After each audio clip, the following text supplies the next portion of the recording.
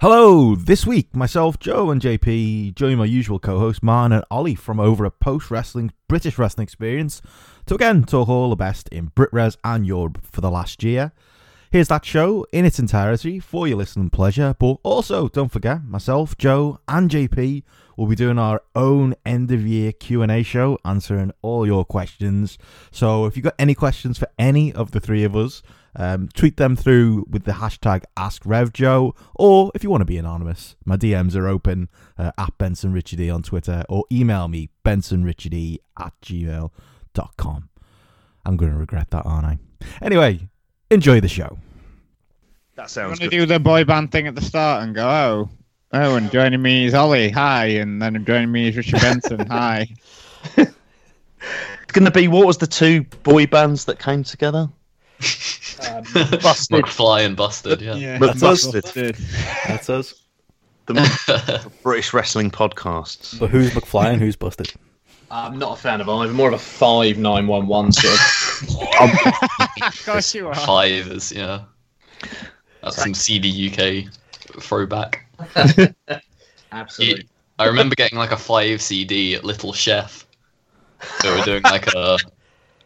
Dance to a school disco and I was in like year 5 or something. That was good. Slam Dunk the Funk, doing it up. It's a good karaoke song that I like a bit of five. It's easy to rap. Jimmy Fly stuck a Stone Cold Town. It's always a line that goes down. It hasn't aged well though. Come back as three, you know, when Take That came back, so every boy band in the world were like, wow, look at how much success they've had, let's do a comeback, and then they come back as a three-piece, like S Club 7, S Club 3. Don't you think Jordan Devlin looks a bit like Keith Duffy? Yeah. Yeah. Like, really, look at his jaw. Sorry, I've thinking that for a while, but no. Keith Duffy, the one who's on Coronation Street? Yeah. He was married to Sunita in Coronation Street. When I was in Ireland, he's on Fair City, which is the Dublin-based soap. Yeah, shite. Angry Dublin. That Boyden from the Bill ended up in there. Let's hope BritRes in 2019 doesn't go the way of the boy bands, Let's hope. So, yeah, what'll happen in 2019 British wrestling? It'll die. The end. We can all go back to our normal lives. They'll have a tram crash. It's the last one of these you'll ever hear. Because British wrestling won't exist. Right, anyway, yeah, if everyone's ready to go, I'll get cracking. Mm-hmm. Excellent. Right, 5, 4, 3...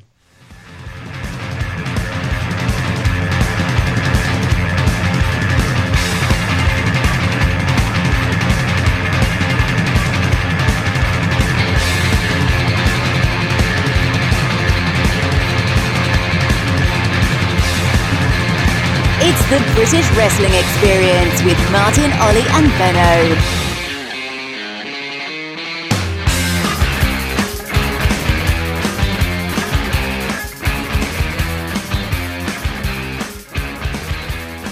Hello and welcome to a special year-end edition of the British Wrestling Experience on postwrestling.com. On the show today we're going to be talking all about the best of British and European wrestling 2018. I'm your host Martin Bushby, and joining me as always are Ollie Court. Hello Martin. And Richard Benson. Hello. And, I mean, it doesn't end there. I mean, if you thought Infinity War was the most ambitious crossover this year, then you ain't seen nothing yet. We've joined forces with the fine folks from Spotlight on the Indie Corner. So also joining us today are Joe Lemon. Hello. And JP Houlihan. Hello. Lads, thanks for joining us on this special edition. Really appreciate you taking the time to join forces with us, as it might be. Pleasure, mate. Absolute pleasure. Good to be here. Yeah, really looking forward to it. Yeah, good to have you on. And like I just noted, we're going to be running down what we consider to be the best moments from British and European wrestling 2018. So without further ado, I mean, Benno, you've got some categories for us that we're going to be going through on this show. Yeah, definitely. And what a show it is. Worlds are colliding, Indie Corner and post-wrestling meeting.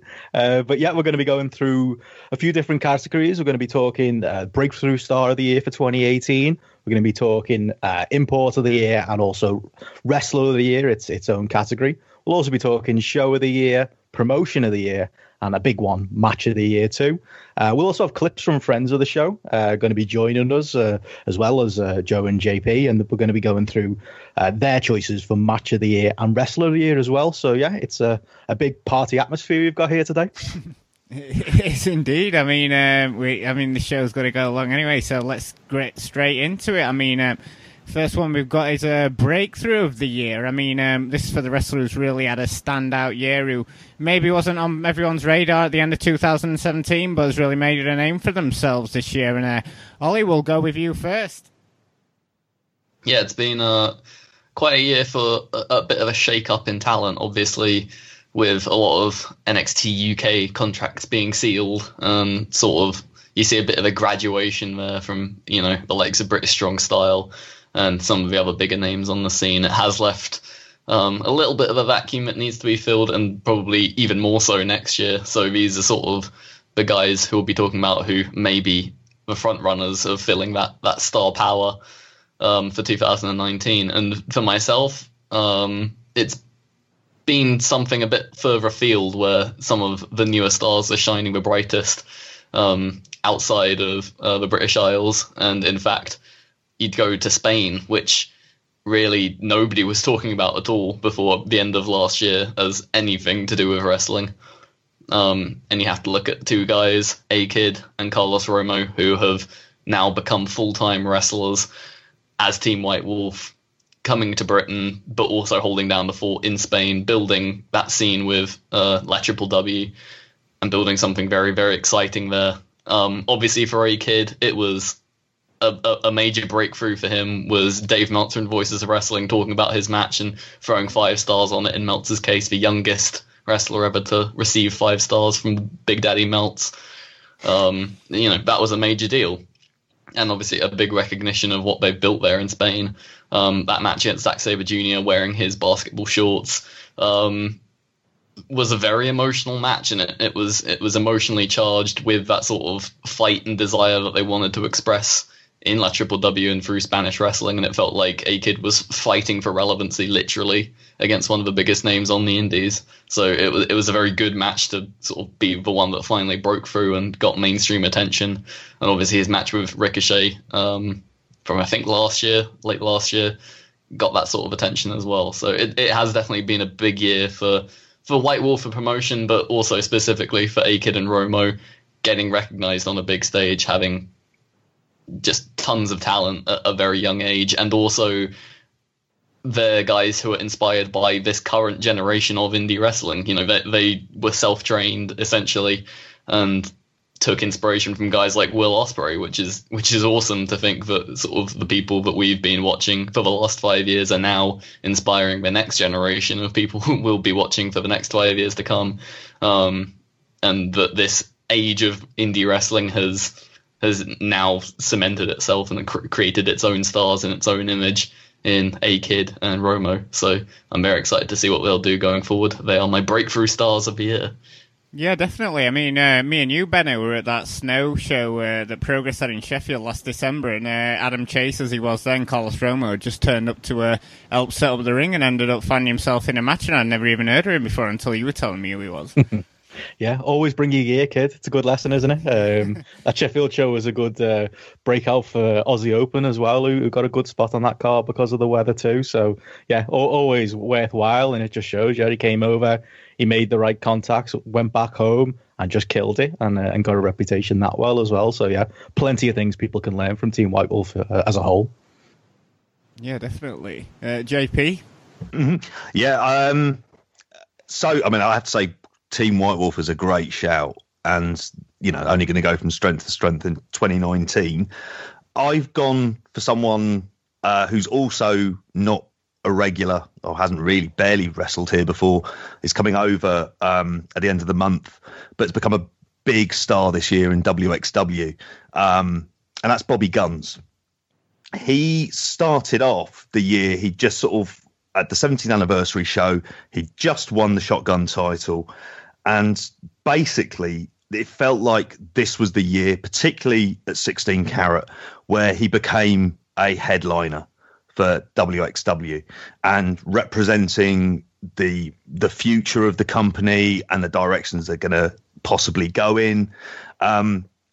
Saw him live for the first time at 16 Carat, and he completely blew me away. And it was weird. It was the reaction actually being in the Ambition match that he was in, the shoot style tournament that they have over the weekend that's early on the Saturday.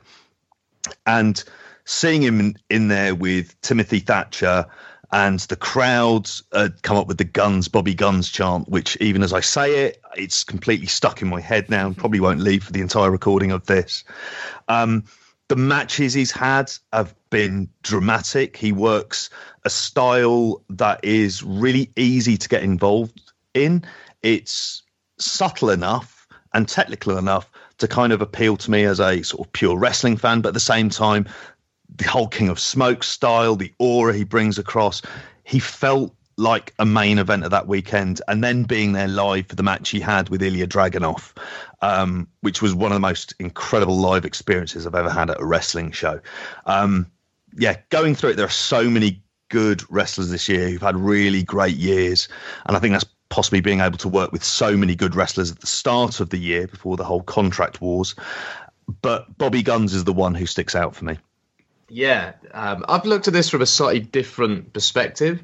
So I've gone for someone who was an established star last year and really for years past, but for me has really just elevated himself in a way that I think he could have done years ago if he had the kind of determination and the will to do it, and he's found that in the last year, and that's Walter.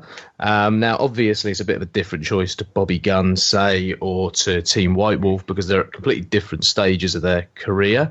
But when you assess where Walter was, say, at the beginning of 2017, and then at the end of 2017, yeah, he definitely come a long way. But look at the amount of promotions that he worked in 2017, and he worked in 5 promotions, and he didn't go over to the US until August of that year. You look at the amount of promotions he's worked in 2018, and he's worked in 25 promotions, and he's delivered everywhere he's gone, and he's finally decided to actually kind of start traveling a little bit more and to not play it safe, let's say, whereas previously it seemed he had a really comfortable lifestyle, really enjoyed his job as part of the WXW Academy and the WXW setup. But this year he's really found that extra something, and it seems like he's kind of given himself a bit of a kick up the arse and said, I'm going to become a star. I've got all the tools that you need to become a star. This is how I'm going to do it. And I'm going to really kind of put myself in that upper echelon, let's say, of great wrestlers and great indie talent. And I think, not that I'm happy about the WWE signing, but I suppose at the end of the year, that was confirmation of this, great year that he's had. And I think now he's been the indie star of 2018. For me, he's the Matt Riddle, what Matt Riddle was in 2017 or what Chris Hero was in 2016 on the indies. And I don't think you'd have maybe said that in years previous. Yeah, it's an interesting take on it, because obviously we're all coming at it from the perspective of people who, were sort of unknown in 2017, but like you say, he hasn't really had a breakout year, because it's interesting, because he sort of did that podcast with Flash Morgan Webster, I think maybe sort of like the tail end of last year, him and Axel Dieter Jr., and he was saying, oh yeah, Axel wants to go around the world travelling, but I'm fine staying in Austria, and literally a month after that, he was going everywhere and doing everything. So obviously something clicked in him that he was like, nah, I'm not just happy staying in Germany. I want to go all around the US and round England and all over Europe. So yeah, it's interesting that he decided to go down that track, and all the more better for it, 'cause like you say, he really has had a breakout 2018. He seems to have been ticking off a load of boxes before he goes to WWE, doesn't he? Exactly, and he was having high-level matches for years previous as well. Obviously, the Ilya match in 2017, I think, was a massive moment for him and a massive moment to get people talking about him kind of around the wrestling world, whereas previously maybe he'd only been getting talk in Europe. Another thing for me that really confirmed his status as a star, and this may sound a little bit ridiculous, but it was when I saw he was on Stone Cold's podcast. For me, that was like, yeah, he's kind of... in that top tier now, because Austin's not going to have anyone on his podcast really, and it was kind of two worlds collided, hearing him talking to, say, Stone Cold Steve Austin. And for me, that kind of got across that ambition and how he'd kind of fulfilled that ambition this year and really kind of taken the wrestling world by storm. Whereas it felt like it had been sort of waiting to happen for years, if anything. You note that he sort of felt like a Chris Hero or a Matt Riddle figure. Obviously, he's kind of the first European to feel like that. He's really dominated the year of independent wrestling, so he's kind of, a figurehead for the Euro scene, taking over from the American scene, which has kind of been destroyed by you-know-who the last couple of years. And maybe the Euro scene will feel that wrath in the coming years, but it did feel like a bit of a changing of the guard, and Walter was the figurehead of that. Yeah, really great point, I think. I didn't think about it from that perspective either. And I think if you look at the sheer amount of times he was brought over to the US this year as well, and he was brought over to the UK and to Ireland, I think that just confirms just what a hot talent he's been in the last year and how many people have wanted him on their cards. Yeah, for me, I mean, I'm going to follow Joe's kind of line of logic there, because I was kind of looking at it, trying to think of a name of somebody I could go with, and Bobby Guns is a good shout, Team White Wolf's a good shout as well. But following Joe's line of logic, I mean, I'm going to go with Jordan Devlin. I mean, we all knew who Jordan Devlin was last year, and he's been around for absolutely forever. I think has he been training? I think it was like 14, 15 years ago. He's talked about when he first started training. It's crazy, isn't it? I've seen him joking around with the likes of Scotty Davis on Twitter, kind of saying, you're in 2 years, you've almost done as much as I did in the first 12 years of my career. But yeah, just kind of based on what Joe's saying there, I see Devlin as somebody who's broken through as a top guy this year. I think that's how I would define breakthrough for Jordan Devlin this year. I just think he's improved in so many ways. I think his look is much better. I think the WWE diet's got something to do with that. I think his work is as good as it's ever been. He's got a poise. He's got a confidence. Even his mic work, which, if you think back to that Nightmare 205 Live segment last year, and other indications really last year where he was okay on the mic, whereas this year I kind of liken him to like an AJ Styles, who was never any good on the microphone, but when he was confident and he was comfortable as he is now, it works. And I think it works for Jordan Devlin, and seeing him work as a heel in WWE has certainly he's shown a bit more confidence on the microphone, and obviously in OTT where he does his greatest work, I think he's been a lot more comfortable both in those sit down video segments backstage and just also as just a guy who kind of leads the promotion both in the way he talks and in the way he acts. But yeah, I just think this year he's kind of forced his way into being a pushed guy in NXT UK when I wouldn't have imagined he'd be on this takeover card going into 2019. I kind of always thought that he was going to be a guy they'd slot as, well, he's shit Finn Balor, isn't he? And he still gets those shouts, but he's creating his own place and things. He's become somewhat of a push guy in Progress. I think that's more to do with the promotion, stopping and starting with him, because when he's been on shows, he's been over. Super Strong Style this year, and there's a one-off appearance in Manchester this year too, but most of it, and the biggest thing for me that's made him breakthrough, is just how much he's put OTT on the map this year. He's the guy there. The Walter match is a memory that's always gonna live on. He had Pete Dunne's best match in forever on NXT UK as well, and he had that Ospreay match in Progress as well that kind of gets forgotten too. I just think that Jordan Devlin's just he's the guy in Ireland right now. And I do think, he's broken through to that tip-top level right when the Irish scene needed it, and right when just the overall European scene needed it. So, yeah, I'm going with Jordan Devlin. Yeah, I hate those Balor comparisons, but to me, he's having like a better year than him. I know he's hampered by the WWE sort of like limitations there, but even when he was Prince Devitt, I think he's having some better matches than when he was having, on the indie scene. And now that might be controversial, but yeah, for me, he's excelling more than Devitt/Balor did anyway. If you put Balor in Jordan Devlin's place, would he be able to do the same job? I mean, to an extent, I think yes. I think Devlin's better on the mic. I think confidence and style are both about the same level. But yeah, as far as in ring goes, Devlin absolutely blows Balor away this year. And yeah, a lot of it is the WWE limitations. But yeah, I think I agree that even if Balor was on the indies, I still think Devlin would have his number. Did Balor ever have a year this good when he was out on the Indies in New Japan? I don't think he did. And from a character perspective, yeah, his 2012, 2013, 14 was incredible. Like, absolutely loved that ride. But from a purely in-ring standpoint, I think Devlin's more than surpassed him at this point. I think as well, if you had Devlin and Devitt in the same promotion, in OTC at exactly the same time, the fact that Devlin's really grown up in front of that OTT crowd, there's that kind of intangible connection that he has with that audience that kind of tops off all of the things that you said, Benno, about what makes him great in terms of his poise and his confidence. It's that raw connection to the crowd. And you know, we see this on grander scales, the likes of a Daniel Bryan, where it kind of it transcends even what the booker's trying to do, because you kind of catch something. I think the only thing that saddens me is are we going to hit the apex of this very early into 2019? Well, that's the issue, isn't it? Yeah, I mean, obviously there's loads of speculation flying around about what's going on with contracted guys with NXT UK. So yeah, hopefully that doesn't affect him too much. So best wait and see on that one, I guess. And I've kind of cheated here and gone with a tag team for my breakthrough star of the year.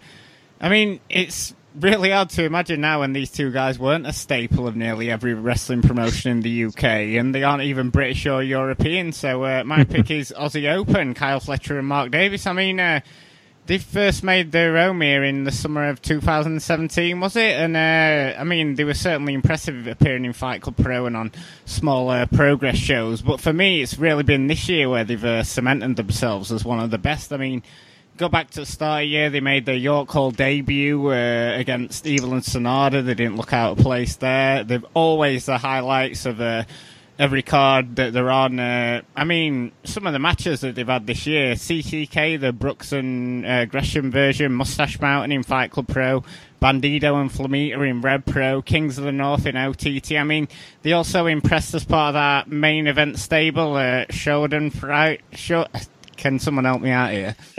Schadenfreude in Fight Club Pro. I mean, where they had a great match against Miko Setmore and Pete Dunne, and they've ended the year on a high on, I mean, they're holding the Progress, Attack and Defiant tag belts, and I mean, without an NXT UK contract on the horizon, I mean, they look to be one of the big players going into 2019, definitely. I mean, also, as a flip side to that, Mark Davis has had 2 cracking matches against Walter in Progress and Defiant as a solo wrestler. So, yeah, definitely, definitely seems to have been the year of Aussie Open in 2018. Yeah, I kind of think for them, they were kind of last year. I had them on my list as breakthrough stars. So I definitely wouldn't call it cheating, because it felt like they were on the cusp of it last year, though. Like you say, like that snowy Sheffield show that both me and you were on, Martin, we talked about earlier. That was another. They were kind of, as you say, prelimax in Progress, and then they had that match with the Grizzled Young Vets, and it felt like they were then taken seriously to the point that this year, they win the tag belts at Wembley, and yeah, with everybody else kind of. They're getting signed up to different contracts and disappearing. Aussie Open have become a staple, haven't they? Have so many promotions, and I think so many promotions are going to rely on them in 2019. Do you think there's a hesitancy, though, to push Davis? Because I think after the Walter match in Progress, it felt to me like that was the time in Progress to go all in with him as a single in that kind of heavyweight position, and to maybe have him and Walter come together again at some point and have him go over Walter. It felt like it was a real opportunity that they haven't maybe made the most of. And could you argue that maybe the Aussie Open as a tag team, they work really well together, but at the same time, is it maybe holding both of them back as singles in some way? Well, was his match against Davis's match against Walter? Was that his Natural Progression Series cash in? No, that was his Atlas title match in Manchester in February. Yeah. He hasn't cashed in yet, has he? Hasn't he still got that? Yeah, it's like they're holding on to it, aren't they? But they've let the whole year expire, unless it happens maybe unboxing. Maybe that'll happen before the turn of the year. But it feels like there's maybe a little bit of hesitancy to go all in with him as a single because there is Aussie Open there as well. But it feels like he's sort of bubbling under as a guy who could really make it as a singles act as well, I think. And Kyle Fletcher's obviously, there's been that big thing about how he's getting bigger now. Obviously they pulled him from that, was it Frontline Wrestling thing, saying he was above 205, which was protector of kayfabe, Will Ospreay. You got to protect kayfabe. I was thinking, you mentioned about Kyle Fletcher as well, but the match that stands out to me, the match he had with Jay White at the Strong Style show in Manchester. Which was it felt like that was a real star-making moment. And obviously he was upset about the finish because it looked slightly botched. But in fact, I always thought that's something that really worked in his favour. And from that point onwards, sort of, you could really see him as the single star that he will end up inevitably being. He's grown a lot this year, and not just in size, but just in his wrestling intelligence. I think working with Davis night in and night out, who's already like a 10-year pro, has helped him tremendously. And he's you could never slap the phrase green on him anymore, which you maybe could at the start of the year. So I think that has definitely enhanced the act, is Fletcher being just as good as Davis now. And they kind of proved that in their later matches this year, particularly against Suzuki Gun in the York Hall. I thought that was a very mature performance by Fletcher to get everything that they wanted to over in that match and make it such a good story and such a crushing moment when they lost. And you've got some notable mentions on top of Team White Wolf, haven't you, Ollie? Well, yeah, I have Kyle Fletcher in there for the reasons I've just said. I think it has been a tremendous growth year for him, and he's caught up to Davis, who's already tremendous.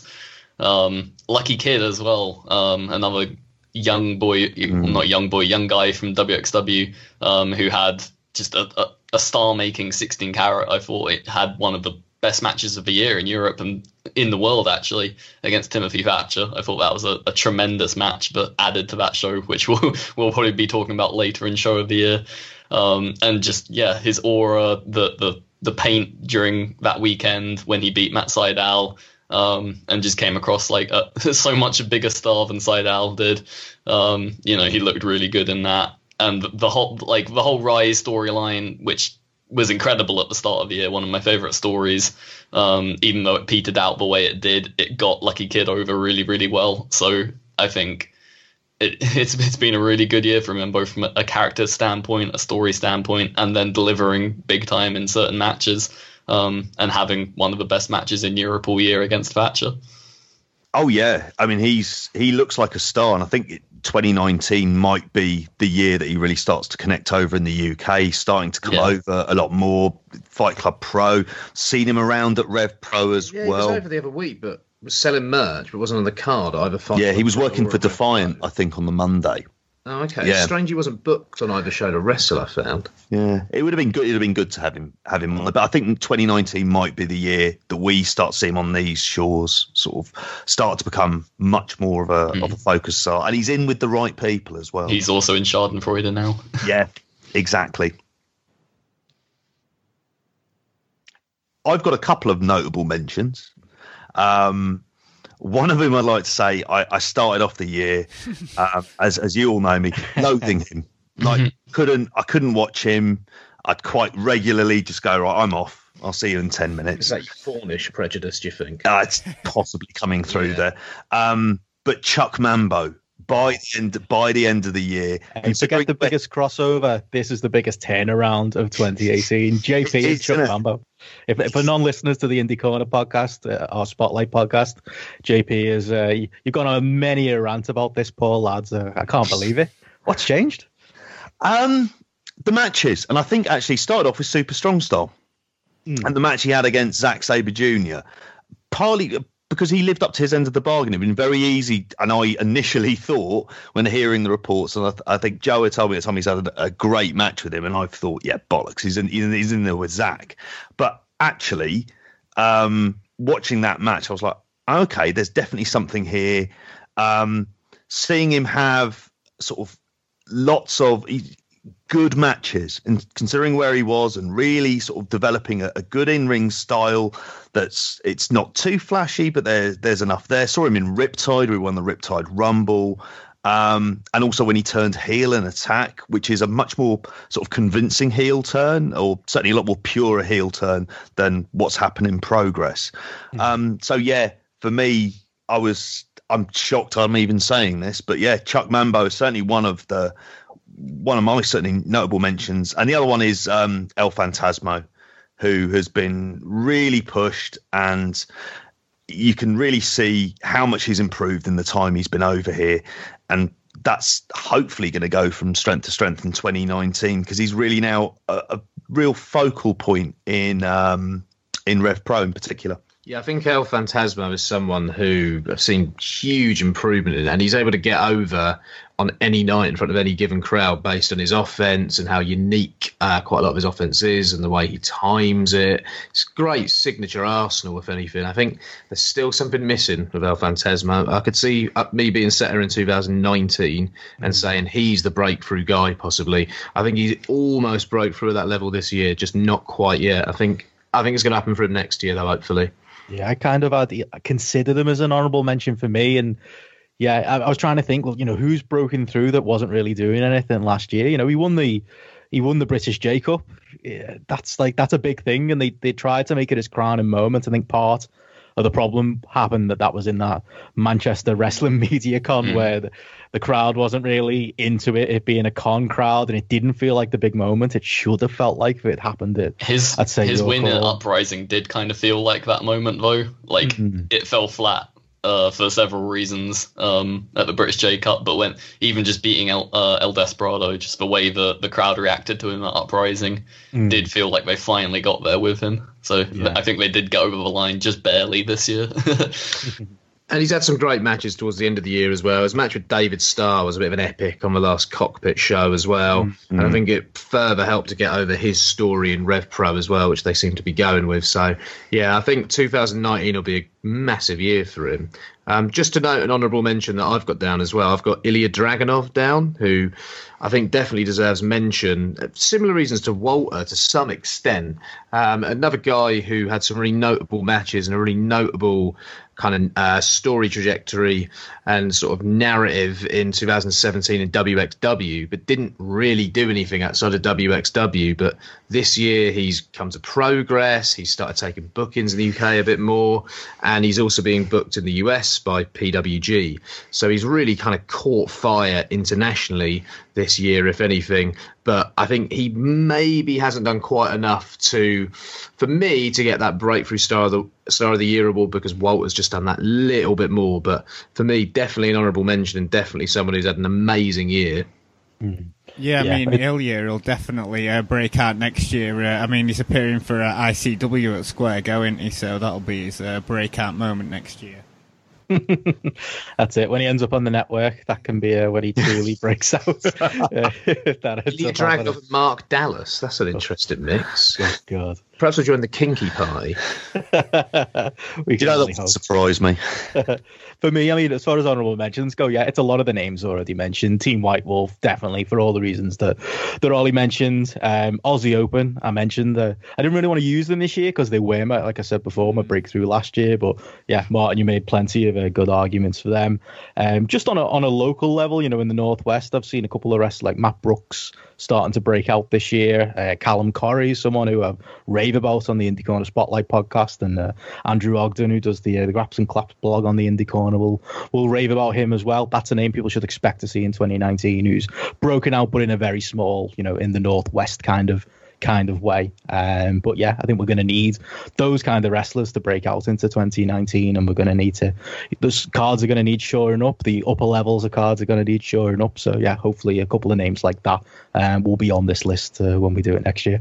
I was going to ask, actually, is there anyone else that anyone really wants to see or can see breaking out in 2019 just going on? Well, my notable mention was Scotty Davis. I think I jumped the gun with saying he was the breakout last year, because this year he seems to have... Are you ahead of the curve? And and obviously he's been making his way over here to these shows. He won that Fight Club Pro tournament in the summer, the Stars of the Future tournament, I think it was called. Yeah, and so he's been having some cracking matches either with his former teammates Curtis Murray and Michael May, or in multi-man matches with like Mark Haskins. And apparently he's just had it's literally hit VOD today, so I've not had a chance to watch it as of recording this, but apparently he had an absolutely amazing match with Durden Devlin. So yeah, certainly Yeah, Joe, I think big things for Scotty Davis next year. Yeah, I look forward to seeing the match with Devlin, most definitely. I think for me, a couple of guys that I really want to see push on next year. I think Dan McGee has had a great year in Rev Pro, but he seems to have fallen off some of their main cards recently. I want to see him back on there. I want to see him carrying with that brawler style that he seemed to adopt. And he had a great series with Josh Bodum, who I also think is someone that I think we all probably desperately want to break out in 2019, because really, he should have broken out fully about 4 years ago, but it just hasn't happened yet. So let's hope 2019 is the year of Bodum. Keep your mouth shut, Bowden, backstage. Yeah. Just get on with the wrestling and the great heel work that we all love you for. That'd be fantastic.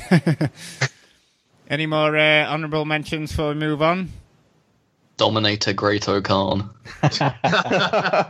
I'm all right with O'Khan. I love him. He's over with the non-fans, as scientifically proven by the Rev Pro TV show and everyone I watched it with talking about him. It's interesting the turnaround he's actually had from coming out to silence everyone going, who's that, during the summer, to actually people are saying what great matches he's having now. So that's not actually a bad shout, Ollie. Let's see what you can do. Cracking match with Chris Ridgway on the last Cockpit show.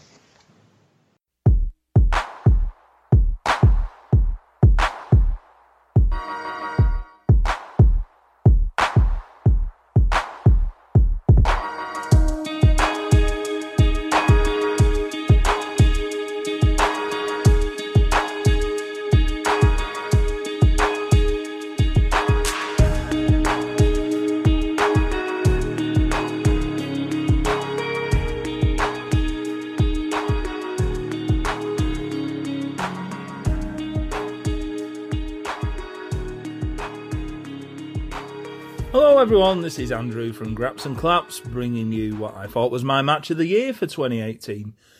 Now, as much as I like to talk about the undergrap scene, my closely run race for the match of the year honours took me to Germany, both involving Walter and Ilya Dragunov.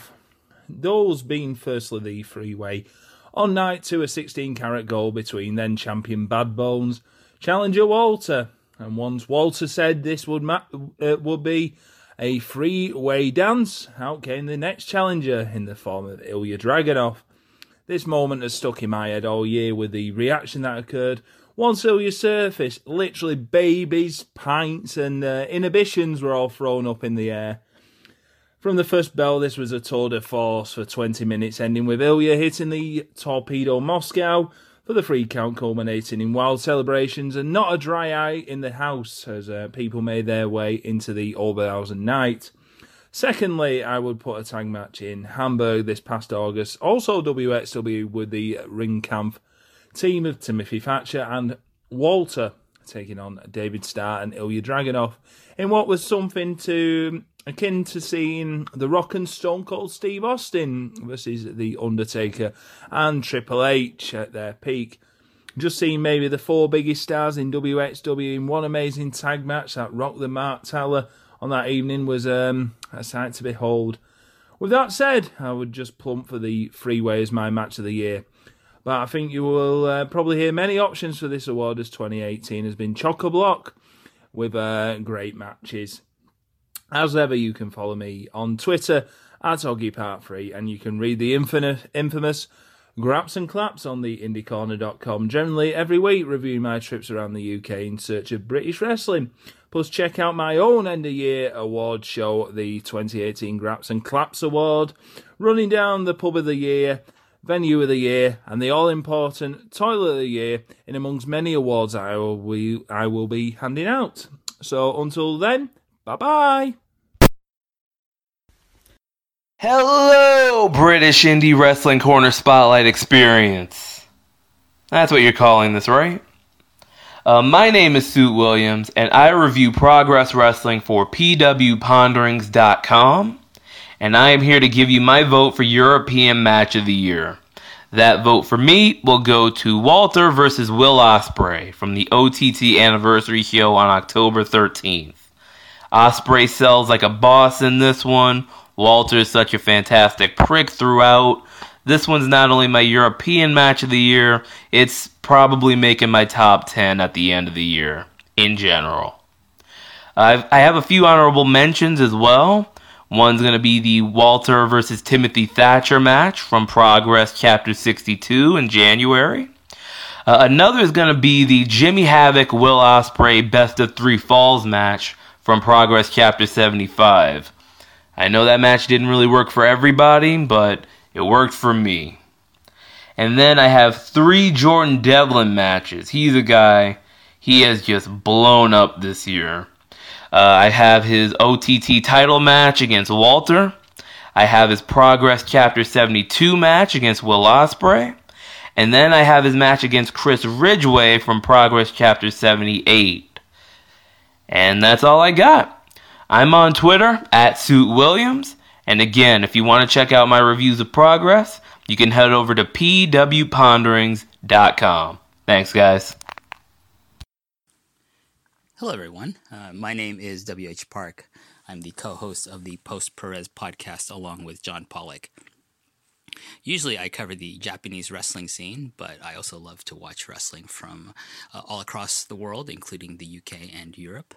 And so it was really nice when the Brigadier, Martin Bushby, kindly asked me what my Euro match of the year was, and I have to say that the runaway candidate is Walter versus Jordan Devlin from OTT's WrestleRama 2 show from August 18th. And the reason I picked this match was because I love a good David versus Goliath story, and this particular match was a perfect example of that kind of a story in wrestling. Walter has been an absolute beast this year, and Devlin is one of the most well-rounded performers anywhere in the world. So it was a really compelling match from start to finish. This program also continues to deliver with the David Starr story added in, and I'm hopeful that OTT will be able to continue to book this into 2019. Anyways, I want to wish happy holidays to Martin, Ollie, and Benno, and a happy new year as well, and to their listeners as well. Thank you very much. Hi, Indie Corner listeners. This is Dave Green, and you may know me from the results that I post on the Indie Corner Twitter feed whenever I attend wrestling shows. And this time I've been given some time to provide some audio content for you to give you my thoughts on the European Wrestling Match of the Year. I've decided to go with matches that I saw live, as I feel that gives a much more powerful dynamic to my choices. So I've gone for 3 again this year. Sorry, Benno, I know you wanted 1, but I can't choose between these 3. So I'm going first and foremost with Riptide Wrestling, which I attended in the middle of the year. I went to their Rumble show, which I know JP and Rev Joe went to as well. And I hope they'll concur that the match of the night that night was David Starr versus Jack Sexsmith. Tremendous story told in the match where Sexsmith wanted Starr to bring him out of his funk and give him the best match he possibly could, bring the best out in him, and Starr starting the match with lots of funny shenanigans and Sexsmith not appreciating it, and it just built to a really great crescendo. And that match, I think, is still on their Riptide's YouTube page, so if you haven't seen it, do yourself a favour, check that out. Also check out the Rumble match itself, which was tremendous fun that night. So for second match, I'm going to go to night 2 of Fight Club Pro's Project London shows, and it was the opening match of that night, which was Will Ospreay versus MK McKinnon. This really surprised me how well these two clicked, and for an opening match, it absolutely tore the house down, and it still sticks out really in the brain, and really memorable match. I would heartily recommend that one as well. But the match of the year, I think I have to go back, and it's probably a bit of a predictable choice, but I have to go way back to Progress Chapter 62, which overall as a show wasn't the best. It wasn't their strongest outing, but the main event was the Battle of Ringkampf, Walter versus Timothy Thatcher, with Walter defending the Atlas Championship. And I think this was the benchmark that made Progress go, yeah, we need Walter in all our main events. So this was just an incredible matchup of two friends just beating the shit out of each other. Quite frankly, really, really stiff strike battle, chops, power moves, everything you could imagine. And one of those matches where where someone kicks out of what you think is going to be the finish, and he kicks out and everyone just rises to their feet and loses their shit. The crowd absolutely lost it for this match, and I think it still holds up as the best match of the year, certainly that I saw live. If I'm going to go for one I didn't see live but seen on tape, I'll go with OTT and Walter versus Devlin, without doubt. But those are my choices. I hope you enjoyed that, and if you want to follow me on Twitter, it's @DeGrino. Thanks for listening, and I'll hand you back to the guys. Thanks.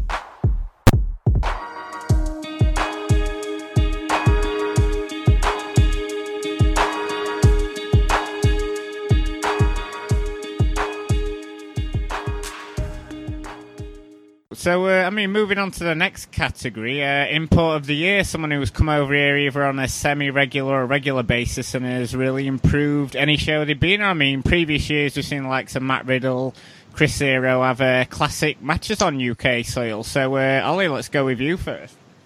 Yeah, for me, it can only be one man, and it's probably my favourite wrestler in the world, Tomohiro Ishii, who has single-handedly led the revolution in RPW, picking up the British Heavyweight Championship in New Orleans against Zack Sabre Jr., going off on a whirlwind tour, beating Keith Lee, then losing it, starring in the Strong Style Evolved weekend, losing it to Minoru Suzuki there, but gaining it back in Japan, setting up the rematch against Sabre Jr. in the Tokyo Dome, which is incredibly exciting, and that's obviously a big step for Rev Pro, getting that title on the big show and making it feel more significant than any of the Ring of Honor or TNA or NWA title matches ever have in years past at Wrestle Kingdom. So it's definitely been a significant year for Ishii, beating Keith Lee, beating Walter, and selling out the Alt Call a couple of times. And obviously the David Starr match as well, which was maybe more of a story match, but felt much deserved for David Starr after all the good heel work he's put in Rev Pro, and certainly a different matchup stylistically for Ishii compared to a Walter or a Keith Lee, but still felt very significant. So I'd say just in terms of how big his matches have felt, obviously he's not been over here nearly as much as other people we may want to consider for this, but he's always had the big fight feel in the Alt Call main events, and Rev Pro have treated him as the champion, and it didn't just happen overnight. They were booking him as a star attraction since 2015. So he does feel very well embedded in Rev Pro as sort of their most regular New Japan guy to come over. And he feels like the guy who should be holding that championship right now, elevating it to the point where it can be on the Tokyo Dome card and feel more significant than some of New Japan's own title matches on there. He also wrestled Juice Robinson and Kushida for OTT, which just adds to his resume. Both those matches felt very in-canon New Japan matches. And again, with Ishii, he's never going to take a night off. He's always going and always making these matches feel special. So yeah, he is certainly a champion you can look up to, a champion that feels significant, and a good guy for Rev Pro to hang their hat on this year. It's kind of like that guy you sort of take for granted, don't you? He's been on all these Rev Pro cards, and he's like, oh, well, Ishii's on it, he's going to have a good match. And he's sort of been taken for granted this year. But yeah, he has had fantastic matches, especially for Rev Pro, and then moving into OTT. So yeah, definitely a great shout there, Ollie. And me, JP, and Benno have all picked the same one, David Starr. JP, what made you pick David Starr? Oh, while I completely get like choosing someone like Tomohiro Ishii, I think for me, what David Starr brings and the amount that he brings to the UK scene in particular and Europe is someone who, in terms of the match quality, is always at a level, whether you're going to see him in a relatively small promotion or you're seeing him at WXW or in Progress, there's always that kind of almost guarantee of quality that he's going to add to it. I've been looking through it in terms of the matches he's had. He's had 167 matches this year. How many of those have been in the UK? Yeah, loads. Exactly. He works everywhere. And in terms of when Rev Pro, and we've all discussed this at various times when there's been kind of issues around Rev Pro, he's like been this wonderful constant around it that's always been a highlight, certainly of cockpit shows, but the way that he's really brought that junior title to prominence in Rev Pro as well.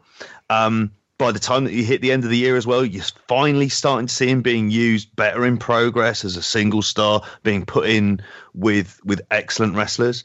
I've also thought as well, this is the last time he could ever be really considered Import of the Year, because now effectively he is over here all the time. And that he is, like I said before, he has a really crucial role in the development of wrestlers. He is going to be that guy who you're going to want to put those really good young talented wrestlers who need to be in there with people who are that kind of level above to be able to help them grow. And David Starr is able to do that. And you think of the variety of matches he's had. And I mean, Benno saw him have the hair versus hair match with Jørn Simmons that was completely wild. He has worked deathmatch stuff before, but at the same time, he works as a heel or a face, having sort of technical matches, brawls, really storyline driven stuff. He's great, and that's why I've chosen him. Yeah, I think for me, it's got to be his promos. I mean, his constant bombardment all about that. And the injustices he seems to think have befallen him. And obviously, you mentioned all his in-ring stuff there. And then he's been an integral part of one of my favourite storylines of the year in OTT as partner to Jordan Devlin, who then turned on him because he was the one who had to beat Walter. I mean, he's been a really significant part of a lot of promotions. I mean, some of his stuff in Progress hasn't been that great, but even towards the end of the year, he had a cracking match with Travis Banks. So yeah, definitely David Starr has brought a lot to pretty much every promotion that he's featured on this year, I think.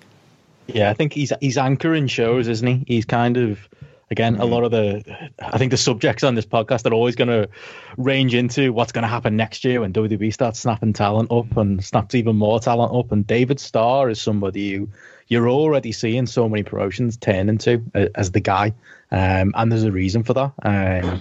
Even Progress, being co-opted by NXT UK, he's adding a freshness to their cards that makes them different from that NXT UK product.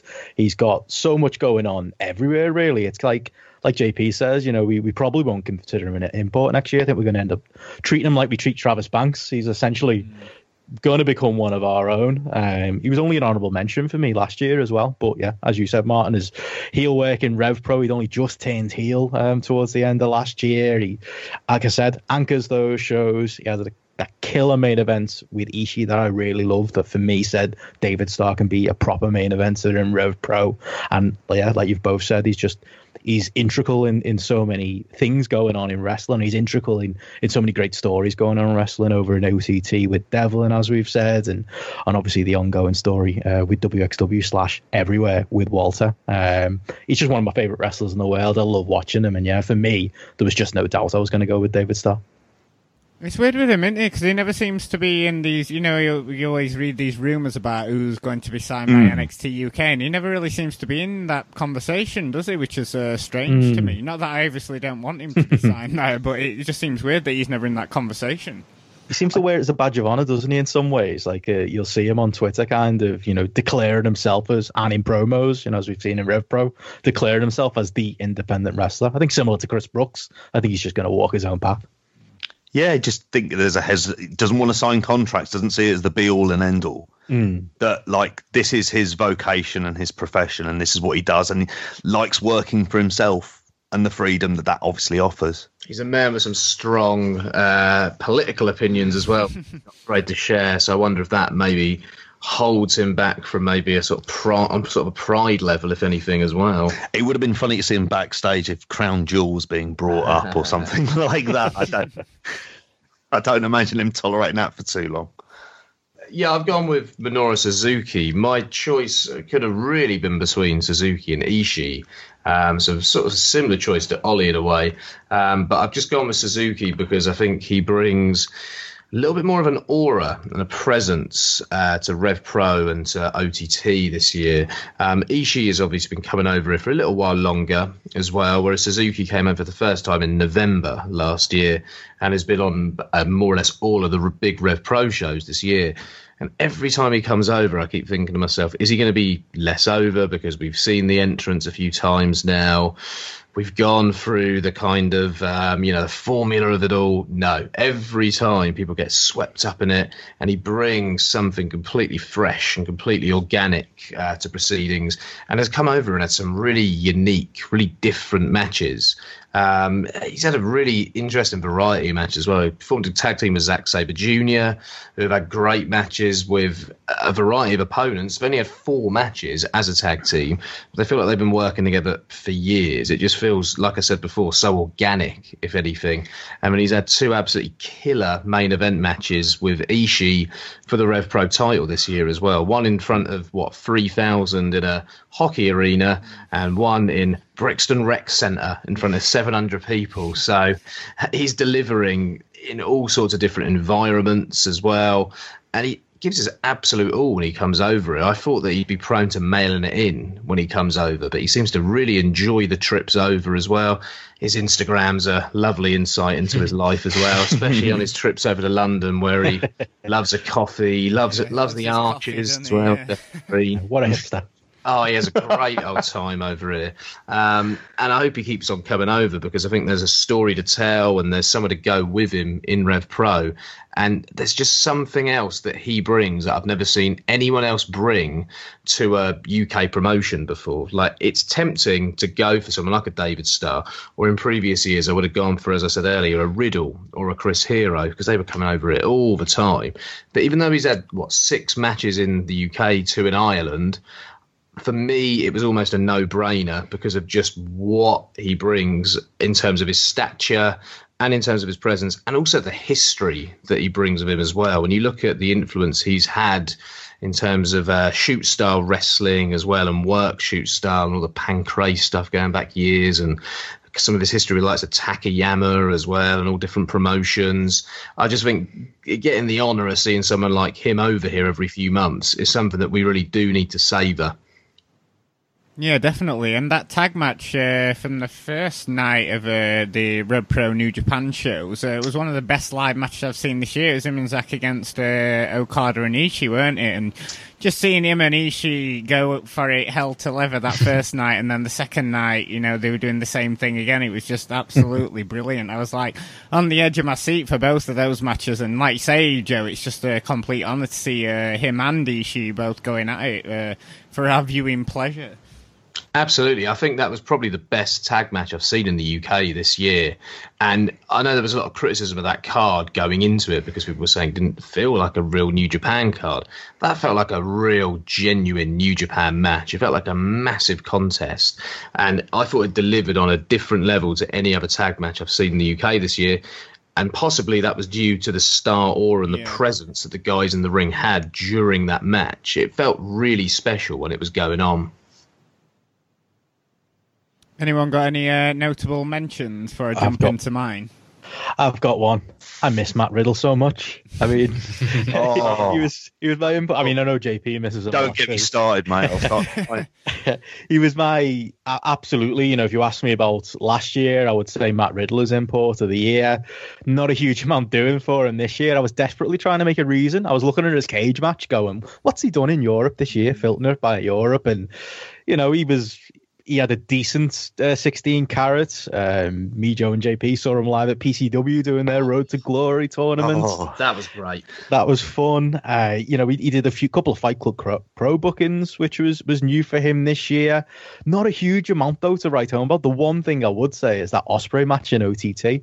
That's one that's definitely near in my top 10. That happened this year. Was it March or May?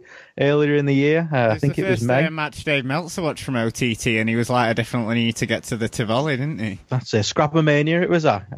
Yeah, he had that this year. I mean, I don't think you can really make a case just on one match, but I don't know. I've just got, it's just one of them. I've just got such an attachment to Matt Riddle. I'm finding it hard to let him go. I think the scene's really missed him most of the year, really, because like I say, he hasn't been in too much high profile stuff. But yeah, luckily there are those other imports we've all mentioned who've stepped in.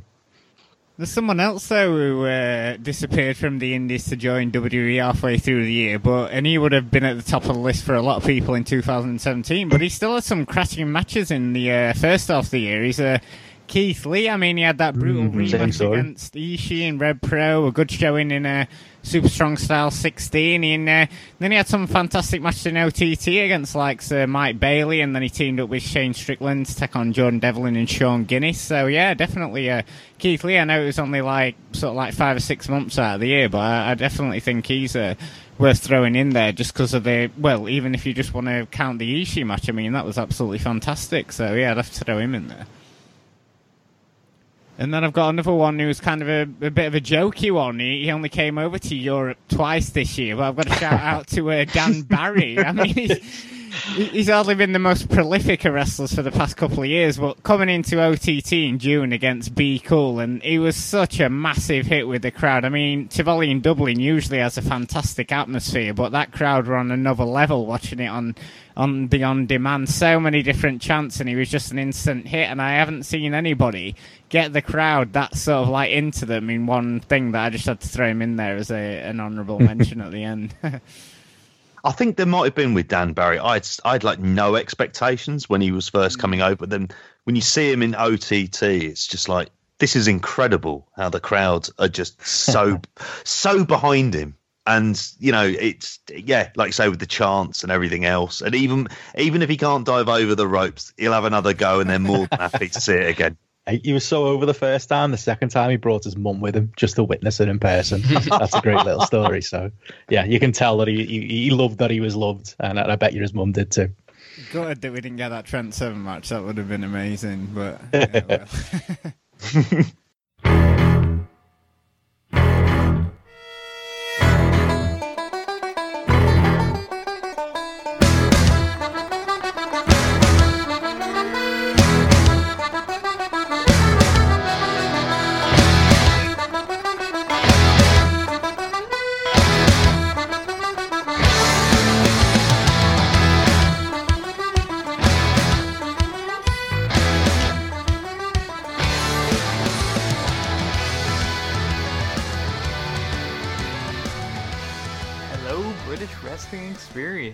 Hello, Post Wrestling.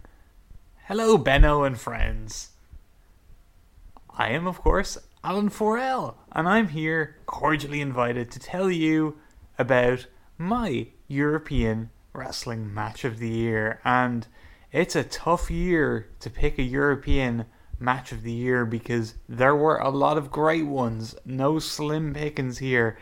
It was a great year of wrestling in 2018 across the world, but specifically in Europe, and it was so awesome to be able to go to shows so easily and so frequently and see so many of the best wrestlers in the world. It was a treat, a great year.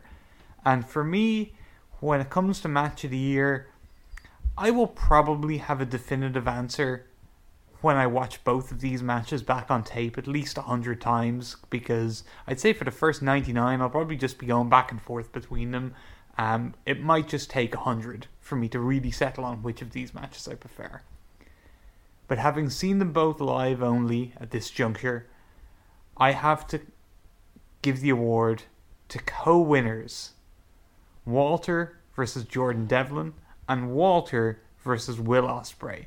Both matches from OTT, right here in Dublin.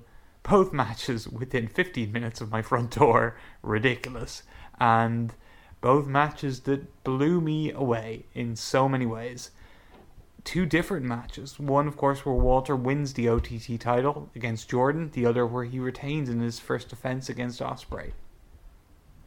The Jordan match was all about emotion and a challenge and a local hero being put to a test that we all knew in reality he couldn't overcome, but we were living and dying with seeing him try. That was the Jordan match. The Ospreay match was all about a clash of styles, a clash between, for my money, the best two wrestlers in the world in 2018 with a prestigious title at stake on the main event of a huge show in front of a packed, rowdy crowd. Both matches delivered what they were trying to do and then some, and both left me just shook over what I had just seen. Walter was, of course, central to both matches, and he can have these two high on his resume for the rest of his career. There's not going to be many matches he has that reach the level of these. I'm not saying there'll never be any, but these were, I would say, both surpassed the Ilya Walter match from Carrot for me from the year before. Now, obviously, that is a special place in my heart as I was there doing commentary for it. So it really was a personally emotional match for me. So it will always have something special. But if I remove all bias and stand back from it, I have to say, honestly, the Jordan and Ospreay matches were better than that. And I called that the best match ever in Europe. So I guess I'm saying that in 2018 we saw the best and second best match in the history of European wrestling. So there you go. Walter versus Jordan Devlin. Walter versus Will Ospreay. And who knows what we have to look for with these men in 2019. I am excited to see what happens. So thank you for letting me do this, everyone at the Brit Wrestling Experience. And I'm Alan 4L. You can catch me, Alan 4L, on Twitter. The Pro Wrest Paradise at PW Torch VIP. You'll get your money's worth there, I have no doubt. And Fighting Spirit Magazine. Pick us up. The FSM 50 is hitting bookshelves now. So it will be there for Christmas. Get yourself some Christmas reading. See how Walter, how Jordan, how Ospreay, and so many others fared in the FSM 50. So check that out. Alright, thanks everyone. Bye. Hi, it's Gareth Hodson, founder of Grapple, the wrestling ratings app which launched last month. You may have heard the Indie Corner lads talking about it over the last few months. I think there's been some great matches in 2018 across Europe. Some standouts I've been able to see live have been the Suzuki Ishii matches in Rev Pro.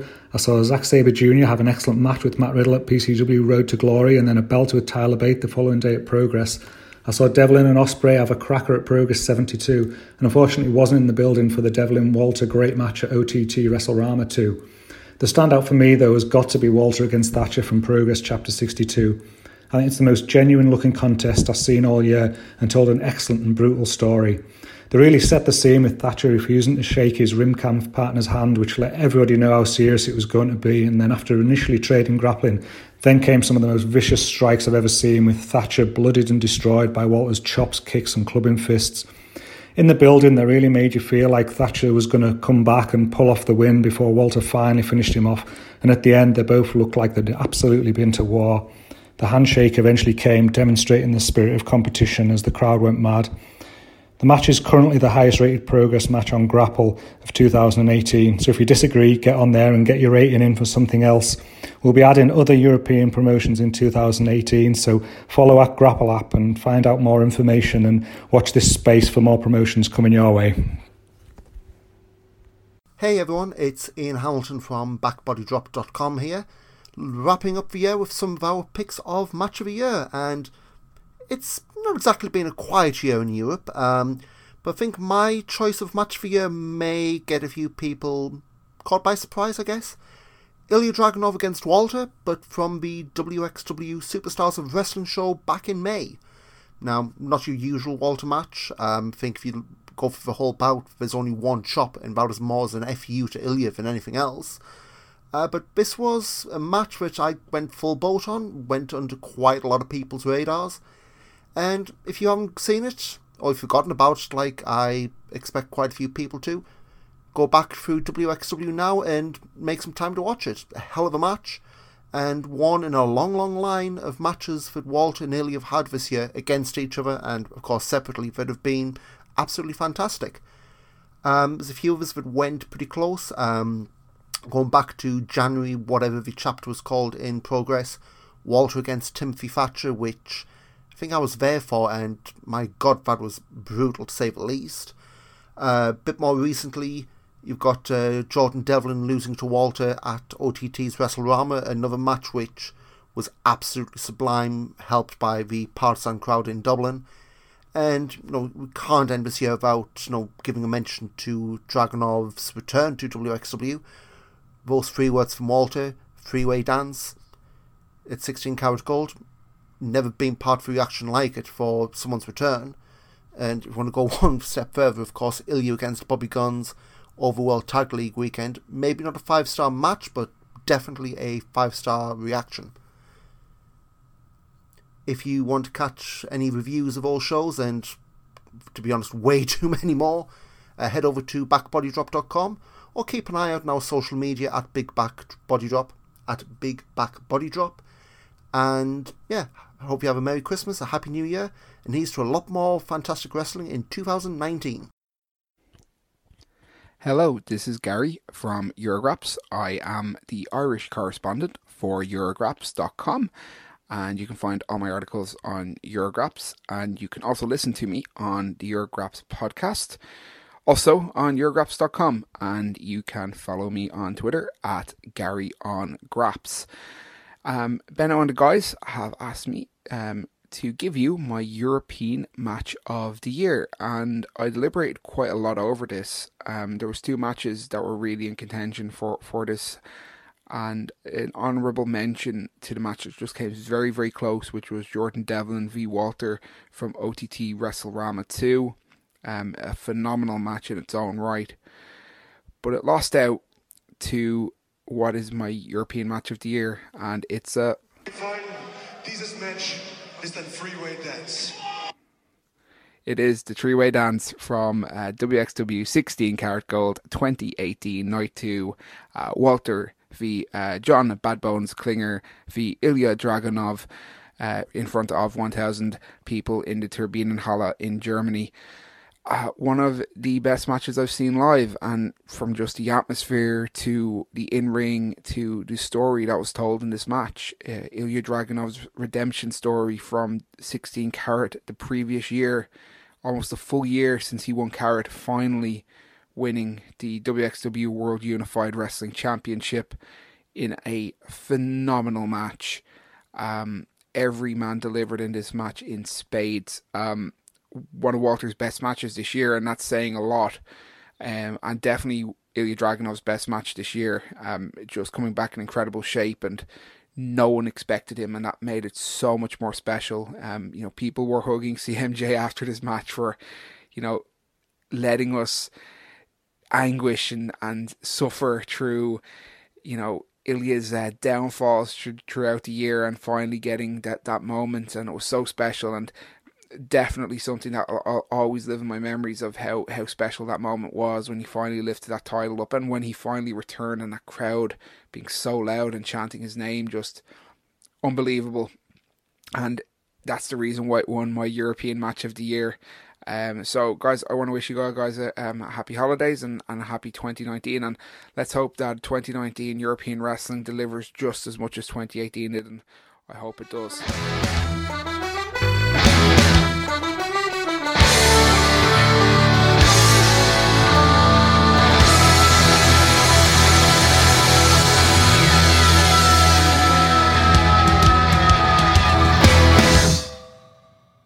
So our next category is a huge one, match of the year. I mean, so many incredible matches happened all over Europe this year. So, Ollie, what did you go with?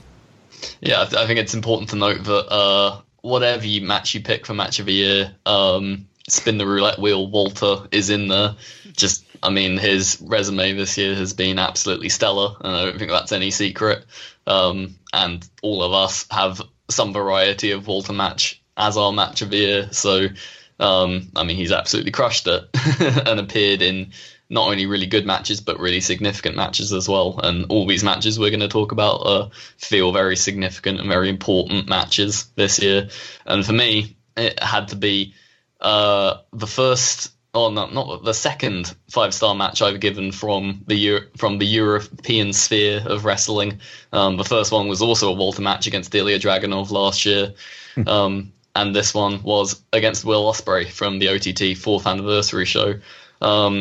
Obviously, Walter versus Jordan Devlin was like a major breakthrough moment for OTT and Devlin, and sort of that Irish pride story going into that match, and just the atmosphere in that match was absolutely electric behind Devlin.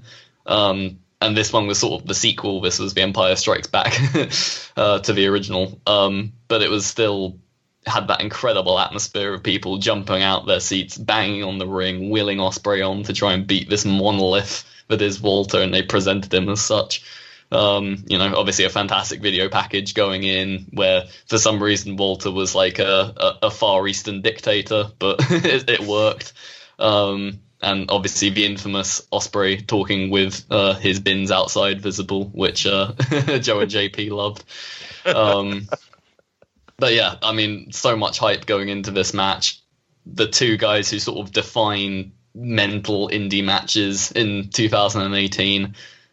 A true dream match. It had happened once before, but this one just was on another level. Walter, stomping on Ospreay on the ring apron. Ospreay just doing anything he could to get at the monster.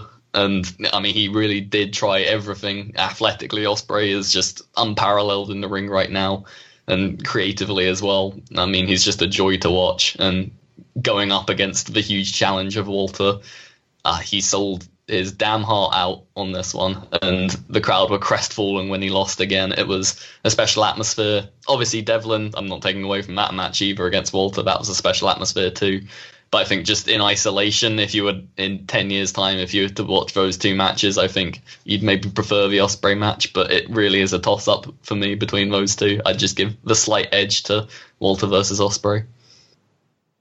Yeah, it's interesting that, because obviously a load of others have picked the Devlin match. Benno, I mean, obviously you've raved about the Devlin v Walter match. What was it about that match that had it over the Ospreay match? Because obviously, like Ollie said, they're both sort of like 5-star matches, aren't they?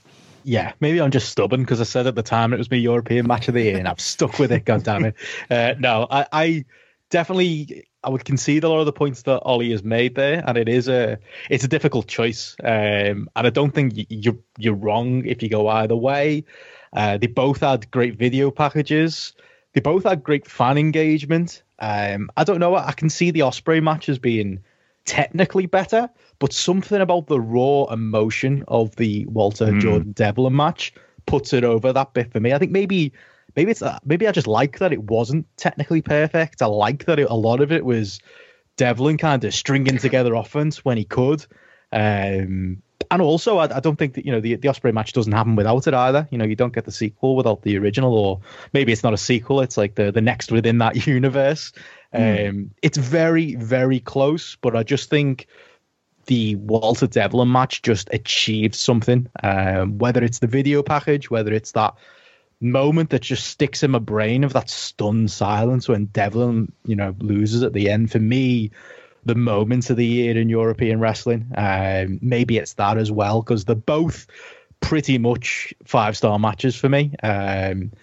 It's just, it's a toss-up really to go with which one, but I just think, something about the grittiness of it, something about the fact that it meant so much, not that the Ospreay match didn't mean a lot as well, just something about that match that connected with me emotionally just that bit more than the Ospreay match. But again, it's a 1A and a 1B situation, really. They're both, killer matches, both happen in OTT and both being part of this huge, incredible overarching story. So, yeah, I think it's easy to go either way, but I've just been swayed maybe by that emotion for me in the Walter Devlin match. It's an interesting point you make there, Benno, because I think would the Ospreay match have felt as big without the Devlin match? I think there was almost more anticipation based on the Devlin match coming off that, and I think what we've seen in OTT since, I almost think the Devlin match was almost like a point in a story for what has been so enjoyable in OTT since. It's almost like been the catalyst for everything that's kind of occurred narrative wise since then, if anything. It's been like a big jump in point for a lot of fans, hasn't it? Yeah, with absolutely. That sort of it's like it was like the first classic OTT match. Yeah, proper classic with a real story, I'd say. You obviously had stuff like that Osprey Ricochet match that got a lot of hype previously. But that felt like an exhibition match. Yeah. This didn't feel exhibition-like in any way whatsoever. Well, just listening to, Alan Farrell, who's someone who, sent one of our clips in, who's someone who's followed European wrestling for years and years and years, and outright saying that they're two of his two favorite European matches of all time. That says something. Wow. And again, if we're trying to split the two best European matches of all time, then maybe it's a bit of a fool's errand because they're both they're on that elite level. I think you'd struggle to really vote for anything else really. Yeah, I mean, I went with the same as you, Ben. I went with Walter Jordan Devlin. And like you, it was kind of really based around the emotion. And I also think as well, it was the video package, which obviously we'd had the video package afterwards. And like what Joe was saying about this being the sort of catalyst point, there was like this a lot of the emotion being brought up from the hometown hero who hadn't been pinned in 17 months before Walter pinned him in that tag. And it kind of was that perfect congruence of a great wrestling match with raw emotion, with fans who were just ultra invested in it, and a real emotional investment in it. It felt like there was real stakes with this. And if you went with Ospreay, or if you went with, the next match that's going to come up here as well, I wouldn't disagree. I could see the reasons why, but I think for me, that was the intangible that it had, that kind of seeing that crowd and the hands on the heads by the end of it in stunned silence was something really to behold. Sure, it's not your bias for the Irishman over the the Englishman there. Yeah. Oh yeah. Play a part. That's also there, but let's just take that as a given. I think it was also kind of the real kind of stamp of the Walter as final boss type match we've seen as well. Like we'd had a few of these beforehand, but this was really the one that got that real kind of international hype, if anything, and a great move on OTT's part to put it up on their YouTube channel for free, if anything. I think that really benefited that match, and it really benefited probably Walter and Jordan Devlin coming out of this match as well. Yeah, I mean, obviously Walter's been having fantastic matches all over Europe, but Benno, OTT, do they book Walter better than anybody outside of Germany? I think Progress have been trying this year. They put him in the right position. But yeah, I think OTT just get who he's supposed to be, and the other promotions in some ways are following. But I think there's just something undeniable about Walter. It's no coincidence he started the year as Progress Atlas champion, and they just quietly dropped that and made him world champion because they probably obviously saw something that he should be the top guy, he should be the final boss, like Joe said. And it's not the most difficult thing to book in the world, is it? He just fits that role so perfectly. And yeah, if he wasn't going to NXT UK next year, I think you'd see even more promotions putting the belts on him, because it felt like at a point this year he was holding every notable independent wrestling championship. I mean, I was going to leave this towards the end, but I mean, we might as well get into it while we're talking about Walter v. Devlin. And I mean, if there's going to be an award for video production, not only in Europe, but the world of independent wrestling, then it would hands down go to Sean Ryan and the Crooked Gents, but the whole OTT production team. I mean, shows always look mega slick, but the addition of like Sean with those build-up videos has been a masterstroke, hasn't it? I mean, we've waxed lyrically about this Devlin v. Walter video tons and tons, but I mean, it just adds so much more to the matches and the overall presentation. I mean, just like that, I don't think that match and the matches after it would have as much about them if it wasn't for these incredible videos that they're putting out on YouTube, I don't think. Absolutely, and I think that's part of why we all love these matches so much. It feels closer to kind of MMA or boxing sort of build-up packages, if anything. I can't remember the last time we really saw anything close to as good as this in wrestling. Like, I think the Walter Devlin package might be my favourite build-up package for a wrestling match ever. Maybe up there with Rock and Austin at WrestleMania 17 with a Limp Bizkit theme. But yeah, they were on an absolutely different level, just from a sort of conceptual thought standpoint. Like the guy, the Crooked Gentleman, clearly had really thought about both men as almost concepts, and he'd applied some conceptual thinking into actually thinking about how to develop that video package, but also had thought of all sorts of reference points as well. Like when I'm seeing Frank Bruno and Mike Tyson being brought up, it's like, this is interesting. This is a good route to go down. Absolutely brilliant. Yeah, artistically, it's been the best main event scene in the world this year, bar none. Like, in the end, nothing is going to top, like, Tanahashi in the Tokyo Dome. Like, that is just, like, wrestling at its peak. But, like, in terms of consistency and just this overarching story that they've been telling, and especially video packages, just adding so much drama to it. I mean, OTT have found the magic formula for indie main events this year, from Devlin, Zack Sabre Jr. to the big tag match where Walter pinned Devlin, and then obviously to the match Walter Devlin, then the other match Walter versus Ospreay. It's been so dramatic, and what a series of matches. They've artistically absolutely crushed it, and going into next year they've got matches lined up still. Obviously the sword of Damocles in WWE sort of hangs over it, and you feel like maybe time is running out to tell the story. We'll see what their contracts end up. Obviously Walter's on sort of the ultimate Walter contract, where he's just allowed to do anything as long as it isn't work for the band promotions. But hopefully they get the chance to finish this story. Obviously a second Walter Devlin match must be on the cards for early next year, and it's going to be emotional when it happens. Yeah, that's going to be the must-see Euro match of next year. But I mean, talking about amazing video packages, I mean, the yin to the yang for this is mine and Joe's pick. I mean, the build-up for that with Tyler Bate. I mean, obviously we're talking about Tyler Bate v. Walter from Hello Wembley. I mean, the video package for that with Tyler Bate hanging out in his back garden with Glenn Joseph was the complete opposite. He's a big, strong boy. God, it was awful, wasn't it, that package? Terrible interview. His mum hanging around in the kitchen, doing all sorts of cooking. Lovely boy. He's been brought up in a nice middle-class house, hanging out in his really nice-looking garden as well. And some terrible non-diegetic music that was applied to the end of the video just to add that extra layer of tension as well. I was already to shit all over this match after seeing that package. I wasn't excited for it.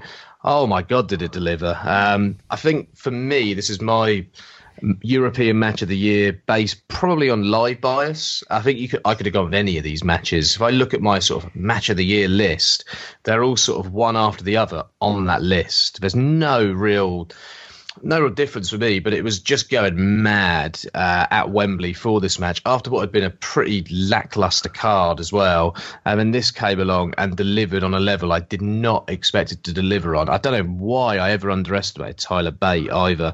I think the Pete Dunne match in NXT last year was probably his breakout moment, well and truly. But this absolutely put a stamp on just how much he's improved since then as well, and what a great all-round talent he is at, 21? It's quite staggering, really. Like, we've spoken about Walter a lot here as well, but Tyler Bate, yeah, he's done most of his stuff in the US this year in NXT UK, but he's had a stellar year as well, I think. It has gone from strength to strength, and this Wembley match and headlining the show of this stature kind of proved for me just how good he actually is and how he can step up to that level when he needs to. It felt like a proper main event of a big show in a way that I don't think Progress have ever pulled that off before. And yeah, I was really glad to have actually paid the whatever it was, £27.50 I paid to go and see this live in the end. Yeah, definitely. I mean, just to reiterate everything you said, I mean, obviously they had the issues with the timing, meaning a lot of folks, Benno, had to miss this one live. But Joe's just rubbing it in there. I don't have that live bias, unfortunately. I mean, it's that southern bias as well. This is Progress's biggest ever show. I mean, in front of almost 5,000 people. I mean, this was just fantastic. I mean, just that image of Tyler Bate and Walter sizing each other up, bringing back memories of Hogan and Andre at WrestleMania 3. Another sort of like David v. Goliath match that works so well for Walter. But I mean, seeing like just so many moments in this, such as like Tyler Bate getting him up for the Tyler Drive, was just incredible. Just like a completely epic main event. And I didn't think that show was that great, but the main event was like easily, for me, the Progress match of the year, I think. I think it might be the best Progress match ever. I think it was that good. It felt like the biggest match in Progress history for me when it actually happened. And I don't know if they'd ever really managed to make a match sort of project to an audience in a way that it felt as important as that match ended up feeling. Yeah, I'm a Progress curmudgeon now. Like I barely care for it anymore. Like 99% is like out of my brain now. But I still gave this one 4.5 because it absolutely delivered in the moment. And yeah, when Tyler Bate does turn it on, he's absolutely one of the best in the world. He does sort of have Shinsuke Nakamura syndrome where he'll mail it in 363 days of the year. But when he does turn it on, he's absolutely fantastic. Right, on to our next category, which is Show of the Year. And I mean, what must have been a record-breaking number of shows held over Europe in 2018. I mean, this was never going to be an easy feat to narrow it down just for one. But Ollie, you picked a show that sort of like ended Rev Pro's year, didn't you? Yeah, Rev Pro Uprising for me was just an excellent show from top to bottom, which is why I picked it for Show of the Year. Because, yeah, obviously there were many other shows with better matches on it.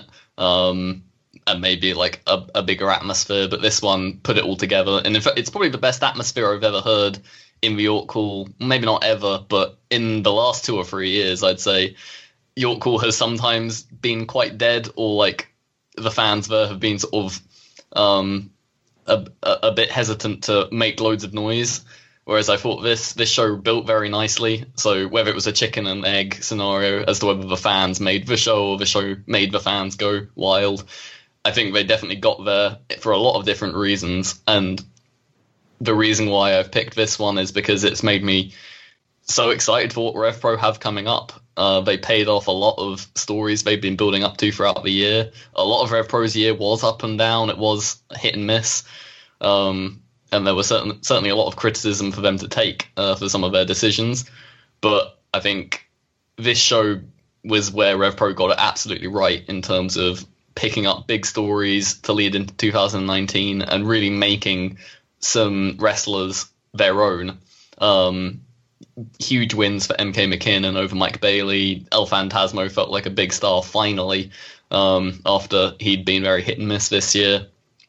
I think the Great O'Khan is finally starting to pop off. And I think his act with Gideon Gray is starting to get really good, and they could potentially do some big matches with that going forward. Tomohiro Ishii versus David Starr was obviously a huge match for David Starr. Felt very well earned and well within what he'd been doing in Rev Pro. And it was actually a little bit gutting to see him lose, because it like he'd almost become a de facto babyface just because Ishii was such a star in the match.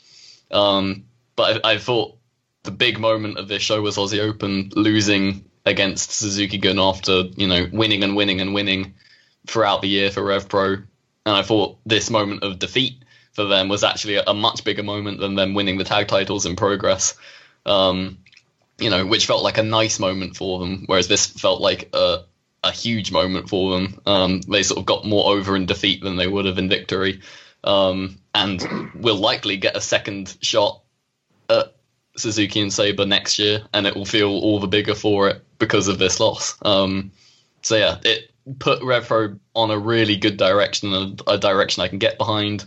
Had lots of very good matches, lots of very good moments. Just a complete show for me. Spot on, I think, there, Ollie. Some great points about the show. It was up there for me, actually. It was a tough decision not to select Uprising.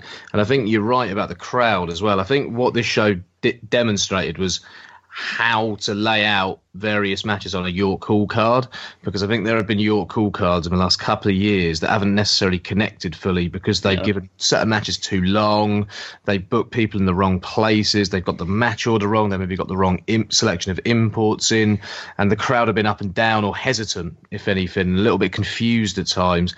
And I thought this one absolutely nailed how to lay out a card and how long to give certain matches, but also how to mix guys up and put them together as well. It's great to see the York Hall rocket again.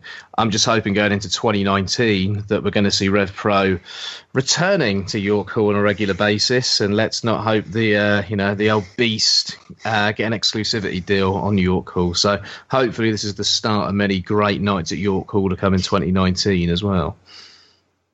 Yeah, that card came out of nowhere for me. I mean, like you said there, Joe and Ollie, I feel like going into it, people weren't that bothered about it, but then coming out, it was definitely one of the best York Hall shows that I've seen in a while, maybe since like High Stakes 2016, maybe from top to bottom.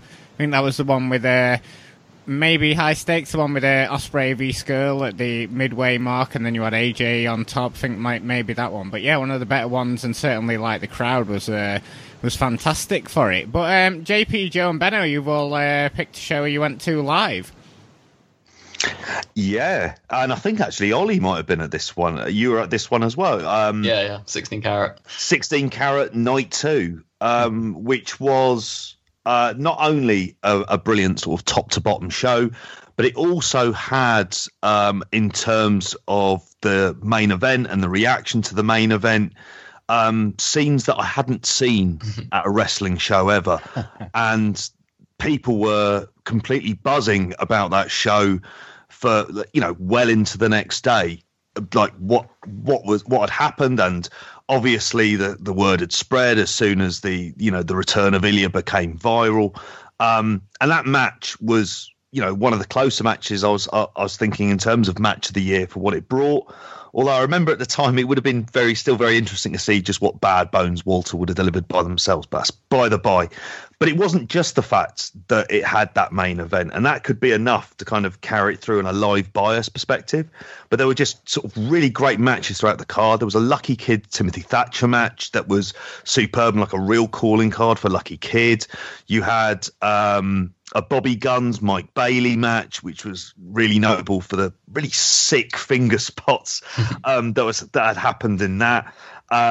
You had some sort of really wonderful, quite short, intense tournament matches with Keith Lee, Chris Brooks, David Starr, Travis Banks, Matt Riddle, Absolute Andy, and all of those delivered. It was just a show from top to bottom that had pretty much everything you'd want. It had an atmosphere that was unlike any that I'd experienced in European wrestling. And it really was the night that, I suppose for me, that I felt like I got WXW. The whole thing all came together on that night. Yeah, it's like the atmosphere of it kind of spread out into the streets, didn't it? It was like strangers hugging and kissing and on the streets of Oberhausen. It was like the culmination of, a long-term story, fans being rewarded for being so invested in that long-term story. And yeah, I'm the same as you, JP. We got a couple of clips of people who went for the main event, Ilya, Bad Bones and Walter, as their match of the year. And I can't argue with it. It's certainly one of the moments of the year for me. But yeah, I think you've really summed it up there. It just felt like a special night on a special weekend. I mean, when I was trying to think of my show of the year, nothing really jumped out hugely as far as VOD goes. And I was my mind was drawn to, the best nights I've had at wrestling, the best nights out, the best weekenders I've had. I mean, even things like the PCW Road to Glory weekend, and Joe all went on, and the WrestleMedia Con weekend, weren't great shows, but had a hell of a weekend. And WXW is right up there as a weekender as well. And being honest, I could throw in a vote for night 1 or night 3 as well. The weekend itself as a package is probably going to stick in my mind forever, pretty much. But yeah, I think that main event is what puts night 2 over, as well as a great supporting act in the undercard as well. Just a special night for anyone who's been there, and I'm sure you'll agree, Joe. Yeah, I think you've summed it up kind of perfectly, to be honest, Benno, and your reasons are very similar to mine. Glad you mentioned that PCW Road to Glory weekend as well there, because that was an absolute belter of a weekend. And the shows were really good fun as well, and very different to maybe what we would usually go to as a group as well. But the WXW weekend kind of had everything. I've been on many a wrestling weekender in various different countries, various places in the UK, and I think this absolutely topped it. And it's going to take something pretty mad to actually be able to top what this weekend was. But yeah, I think night 2 was the standout night, if anything. Some great matches. I think the Ilya return moment is my favourite moment of the year, maybe one of my favourite moments I've ever seen live. And I got to see Shawn Michaels retire live before he came back, but that's a different story. It was just a different level, and being sort of on the ground, I was like basically on the ring apron for the match as well, and you could just feel like the energy. You could feel the crowd rocking. I remember people sort of having a breakdown. I remember people around me in tears as well. It was just an emotional investment in that card that I never thought I'd see in independent wrestling. And just to sum up what sort of Benno said, I think it's sort of going over the year as a whole and some of the weekends we've been lucky enough to go on. It's one of the reasons that maybe we're also, I'm so devastated that the WWE are coming in and doing what they're doing, because I don't want this to end. We're on a ride, we're on a journey, and I don't want that journey to end. Yeah.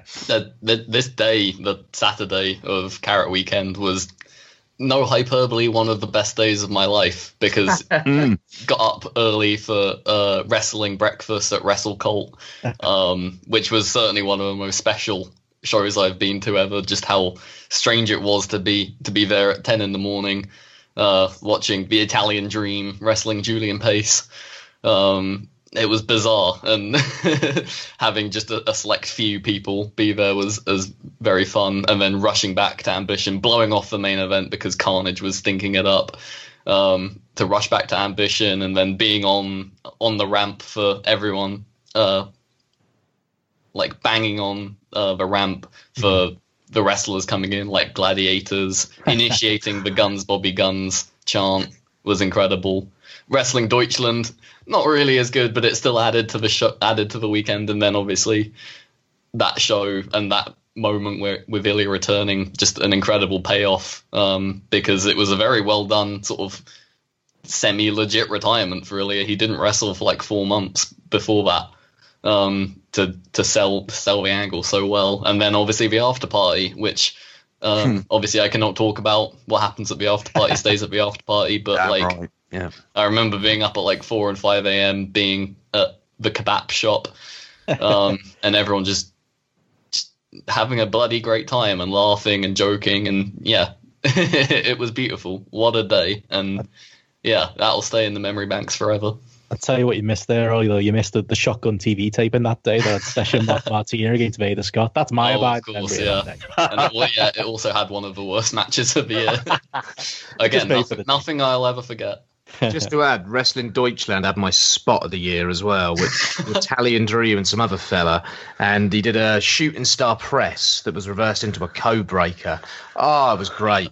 I've not seen that repeated since. Oh, it was so good. Nikola Jokic is a basketball player. Someone Jokic. I forget.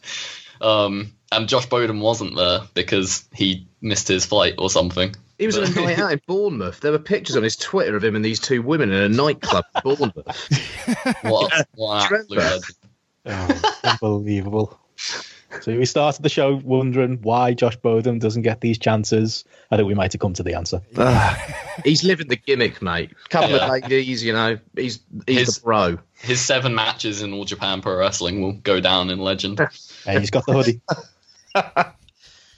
Oh dear, that hoodie probably stinks by now. Surely they only gave him one. I feel like I'm going to take all the air out of the room now, because I wasn't at Carrot Weekend. Like you all sounded like you were so emotional about it.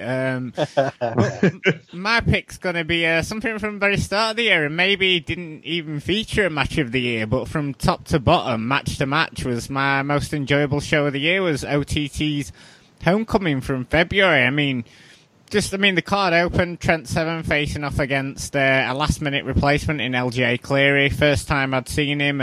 Really held his own, not only on the mic, but also in the ring with Trent. You had Haskins against Adam Brooks, whatever happened to him.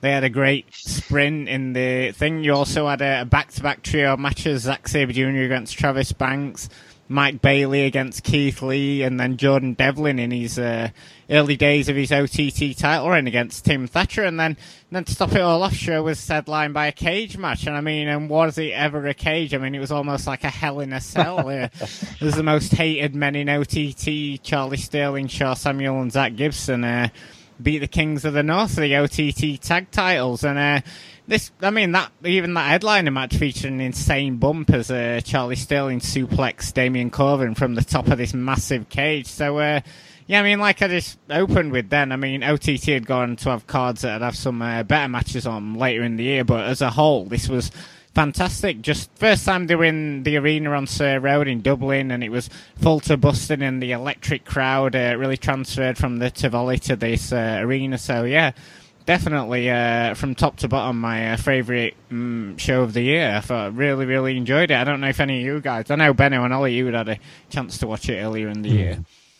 Yeah, obviously that Trent Seven, LJ Cleary match to start off is something I'm going to remember, just in terms of the charisma explosion, and definitely a great shot for LJ Cleary quite early on in his year, and it led to a lot better things and more than hype developing from there, and he's really turning into a star for that promotion. I think the cage is the biggest memory for me from that show, like you say. Giant cage. Hopefully we see that back in February, that very same ridiculous cage. I think it wasn't really one that came on my radar when I was thinking of, show of the year, but it was a show I enjoyed from top to bottom. Like you say, it had a little bit of everything, didn't it? It was hard for me to pick one from VOD. So yeah, you made a good case for that, Martin. I think again, live bias, I'd probably stick with, the WXW show, but as far as top to bottom OTT shows go, as much as we've lauded, the big main events that they've had towards the end of the year, the undercards haven't always delivered for me.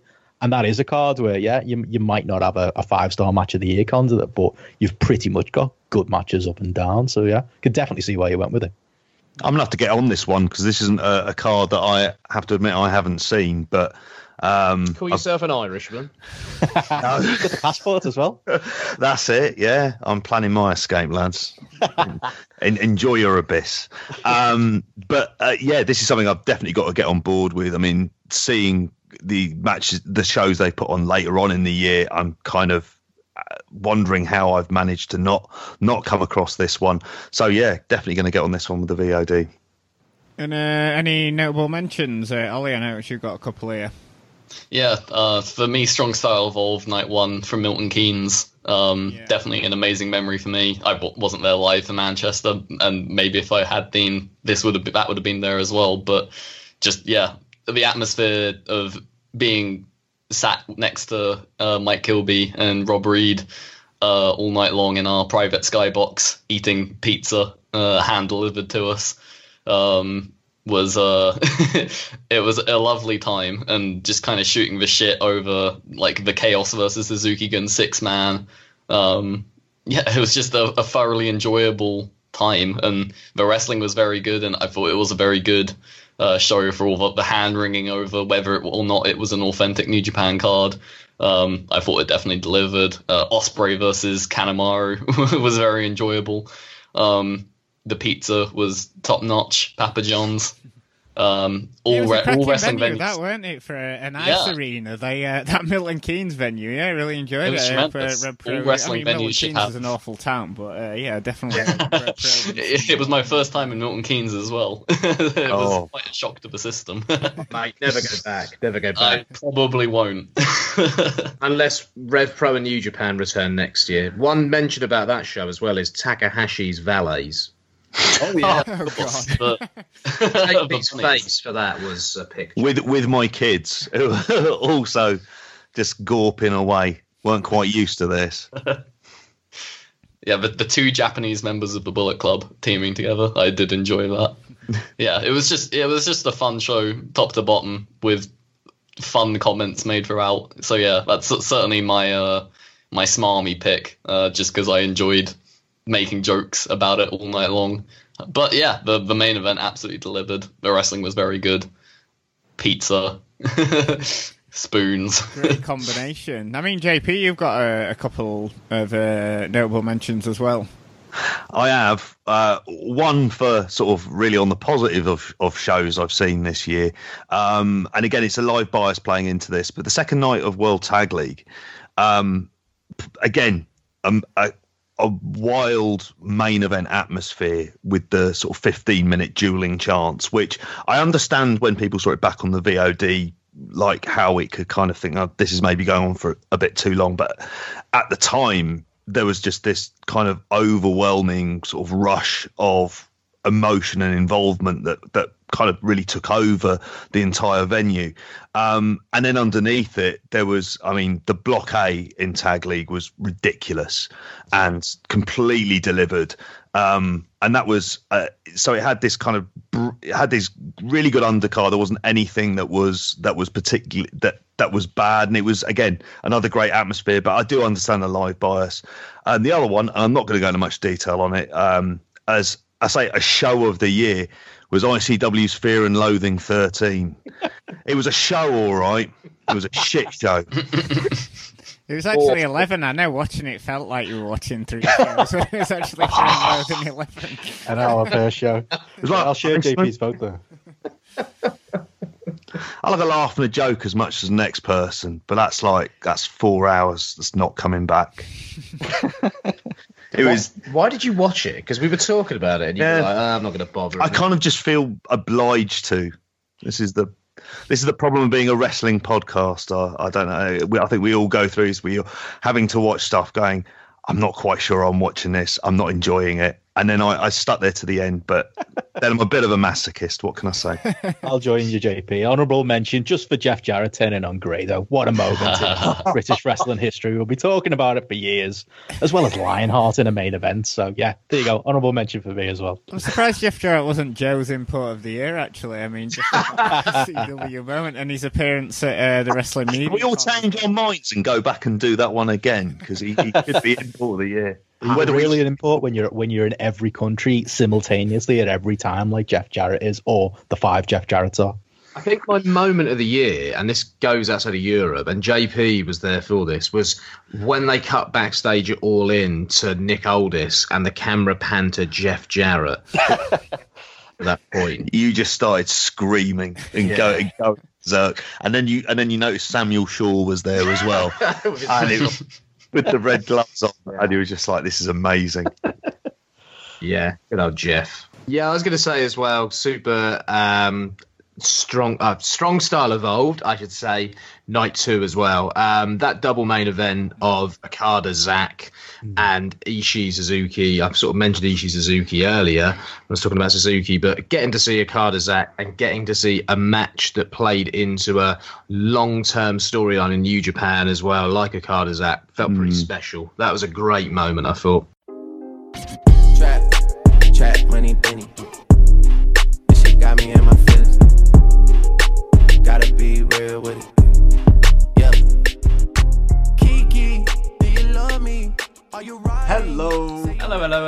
Braden Harrington here with Davey Portman. Whoa, where are we right now? What is this? This feels familiar yet distant to me. Am I back home? I don't know. Where are we? I feel like we're somewhere in the British Isles. Oh. I don't know anything about the British Isles. Okay. Yeah. We're home. Oh. I'm home. You're home. I'm home. Right. It's your boys from Up Next. Every Thursday, postwrestling.com. We review NXT. And Martin hit me up and asked if we could share our thoughts on who our European Wrestler of the Year is. Ooh. And obviously we've got NXT UK going on now. We've got a lot of Brits and Irish. All the Brits have invaded in WWE wrestling, right now. So definitely seeing a lot more European talent than ever before. Yeah. Who would you say your Wrestler of the Year is? Well, wait. So we have to pick a European, like a UK guy, or like it can anywhere in Europe. So UK, Ireland, Germany, Austria, France. We do the NXT show, and we also review all the takeovers as well. But I can't just say one, but I'll pick a tag team. Okay. I'll pick the less obvious of something, I'll pick Mustache Mountain. Oh, yeah. Tyler Bate and Trent Seven, because they did a series of tag matches with Undisputed Era that are phenomenal, including the 5-star tag team match on NXT TV. A 5-star match on TV taped months ago, and it's where the towel is thrown in from Tyler throws it in for Trent, and it's just a moment in wrestling. So I'll say those two guys simply because they kill it on the indies still, but even in WWE products they were great. The Brits, yeah, they are fantastic, and I'm pretty sure that match is going to do very well in our TV match of the year. Definitely, yeah, as well. You make a very strong case for that. I would say I'm looking outside of WWE, or for most of this year outside of WWE, it's got to be Volta. Yeah, definitely. The big Austrian, he definitely made a name for himself. I think WrestleMania weekend, he was like the talk of the town. Right. His match with PCO. We watched his match against Timothy Thatcher at Progress. Great. His match with Devlin at OTT. Yeah, that was the one that I really, really enjoyed. That one was a war. That guy's a monster. He's so big. He chops the shit out of people. No wonder he got signed. He's got such a presence about him. He's a big guy that can go. Big lad. He's terrifying. His match with Bate as well at the Wembley show. I think he's had a lot of very good matches this year. Pretty much everything outside of WWE and New Japan, whenever a friend of mine who's a wrestling fan has gone, hey, did you see this match that happened? 9 times out of 10, it's been Volta this year. So he would be my pick. Yeah, he definitely had a great year. And now that he's signed, he'll probably have a great 2019 as well. I'm sure he'll be the talk of the UK takeovers. The Absolutely. NXT UK stuff. So, yeah. So they'll be fine. The UK wrestling is crazy. It is. It's at a peak right now. So thank you, boys, for having us on. It was nice to briefly be back home. Thanks for the tea and crumpets. Oh, yeah, stereotypes. There we go.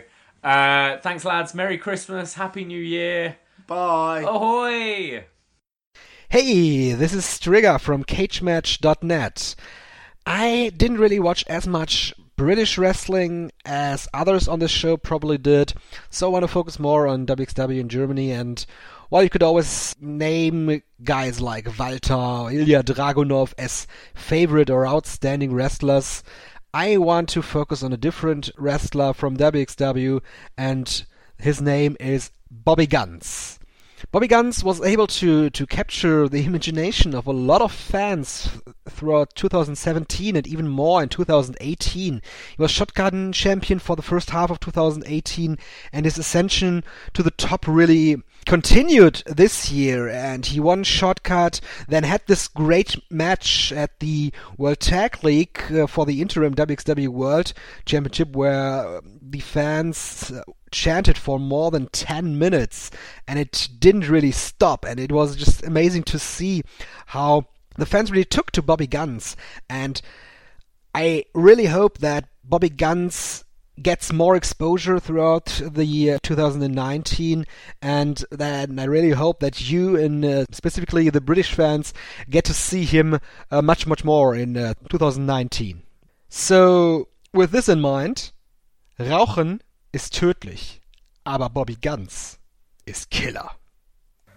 Hi, my name is Akil Khalid, and my European Wrestler of the Year is Volta. I think there have been wrestlers this year who have had maybe slightly less frustrating years than Volta, be it Zack Sabre Jr., Jordan Devlin, or Will Ospreay. But I think when you look at 2018 as a whole, it's difficult to look past a lot of the exceptional work Volta has done, be that in Progress, in Rev Pro, in OTT, in WXW. He's just put on some of the most incredible matches I've seen all year. Like I said, he's been a little bit frustrating this year because I think he tends to fall into a bit of a formula, be that relying heavily on chops, building entire matches around the other wrestler working over his hand to get rid of those chops.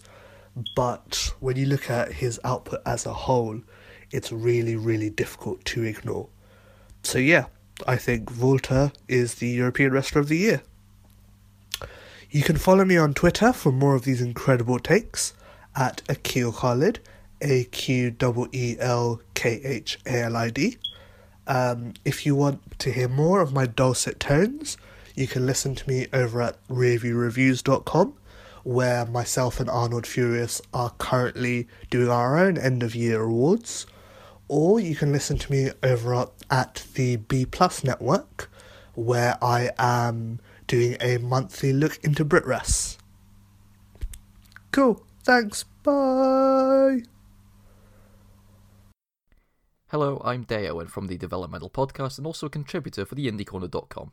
The sheer quality of matches we've seen in 2018 throughout the European wrestling scene has made it a very difficult decision as to who has been the best wrestler this year.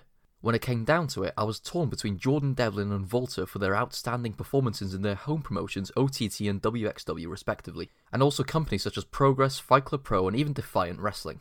So my pick for the best wrestler in Europe in 2018 is none other than the ring general, Volta.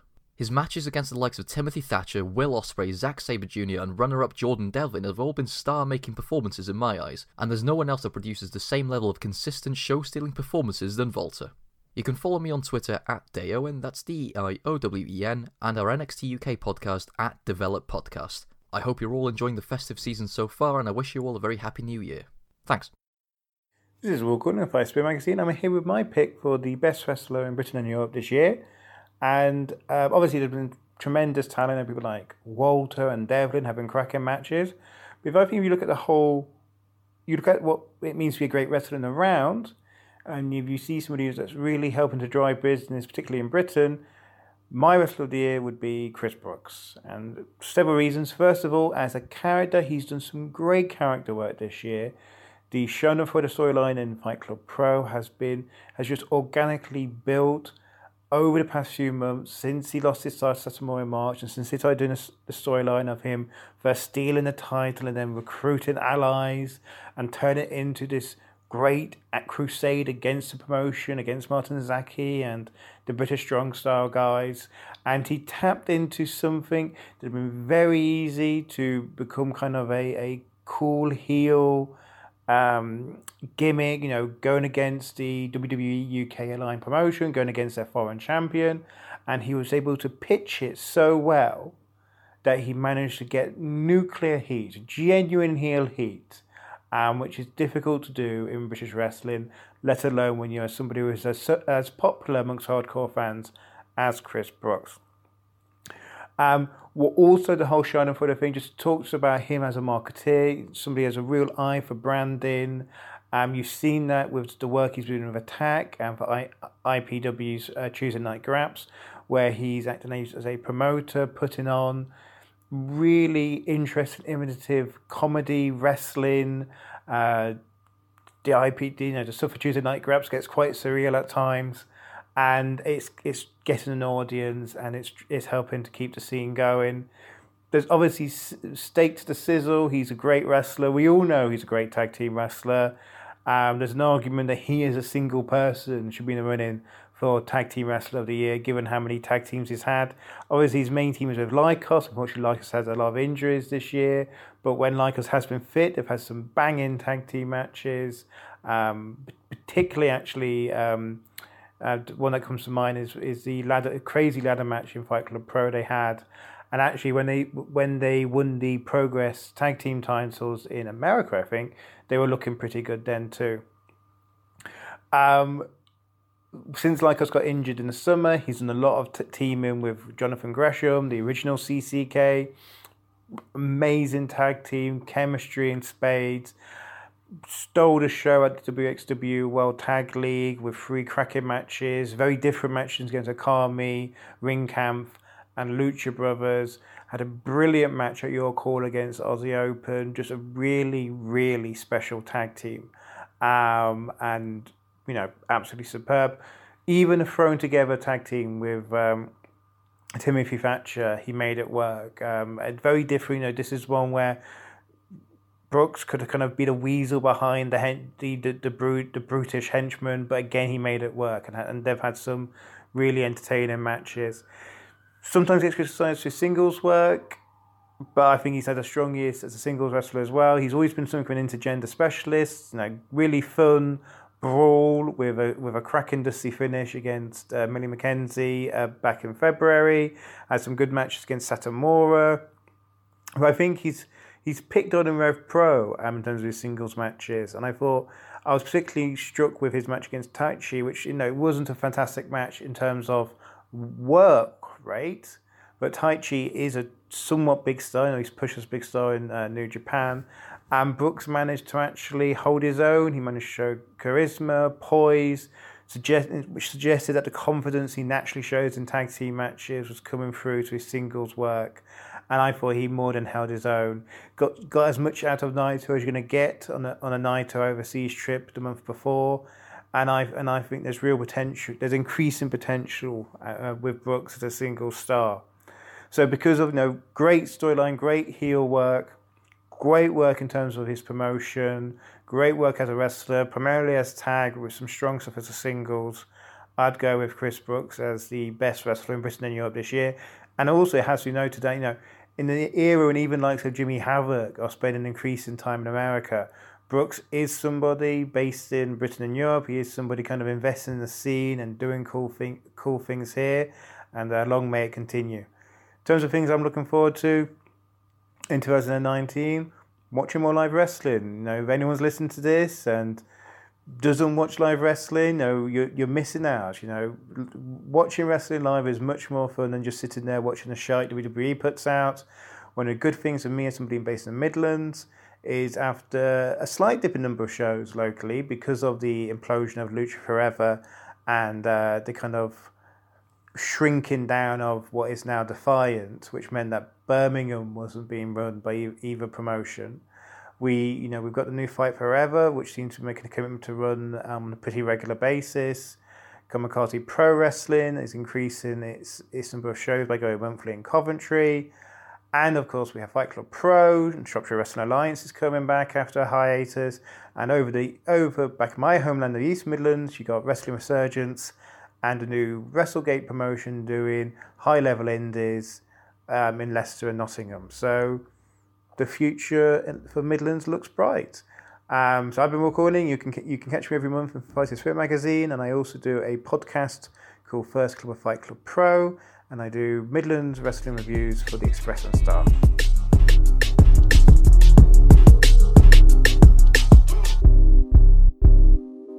But moving away now and onto promotion of the year, and there's obviously you can't throw a stone now without it in a British or European promotion. So lots to get into there. And Ollie, let's go with your pick first. Mm-hmm. Well, I've gone with OTT, and we've kind of already waxed lyrical about why. Obviously, their main event scene this year has been the best in the world, not just in Europe.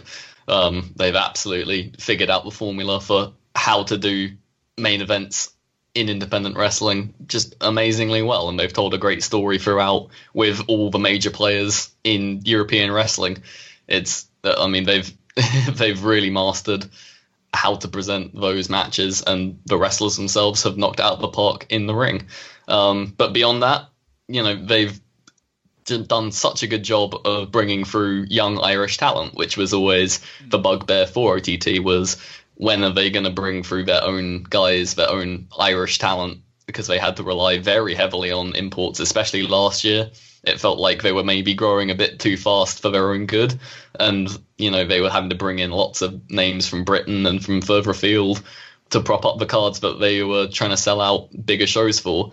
And it made for some weaker shows, and we were kind of critical about them more at the end of last year. But at the beginning of this year, they put the new title on Devlin, the OTT Championship. It was a big moment, big symbolic moment for where they were going this year, and they've done so well on the undercard. More Than Hype have come through and stolen several shows. They've got a great crop of young women, obviously led by Katie Harvey, but then the sort of rookies of Raven Creed, Debbie Keitel, Valkyrie. They've been standout on their shows as well, and they've been able to do those all-women shows and have them feel completely natural and just as good as the regular shows. And yeah, it's just been a burst of young talents. Michael May, Curtis Murray, obviously the three guys in More Than Hype. It's that whatever your wrestling tastes are, there's been someone there to cater to them, and that just wasn't the case a year ago. They've done such a good job of giving these guys personalities, and then putting them in really relevant matches and really good matches at that as well. And they've got several stars there. LJ Cleary and Raven Creed's charisma are already off the charts. So that is why, really, I'm going to call them the promotion of the year. Obviously, the main event stuff is the most important stuff, and they've nailed it. But also on the undercard, they've fleshed out so well and made it feel unique and Irish. Yeah, they've kind of managed to, because they're my pick as well, and they've managed to flesh out their undercard and make it stronger without losing what OTT is. Yeah. You still get the likes of the Angel Cruisers, and you get the comedy that OTT is known for, like genuinely funny comedy as well. There's nothing worse than bad comedy in wrestling. But they've managed to balance keeping those kinds of guys on shows. And like Ollie said, yeah, like you just said, getting the More Than Hype guys going, improving, like I say, their use of Irish talent as well. Their use of imports over the year, I think, has been better this year than it was last year, using the people that they've brought in to elevate their own talent. And yet I think the venue issues aside, which is going to be an issue going into 2019, that makes me worry a little bit about OTT.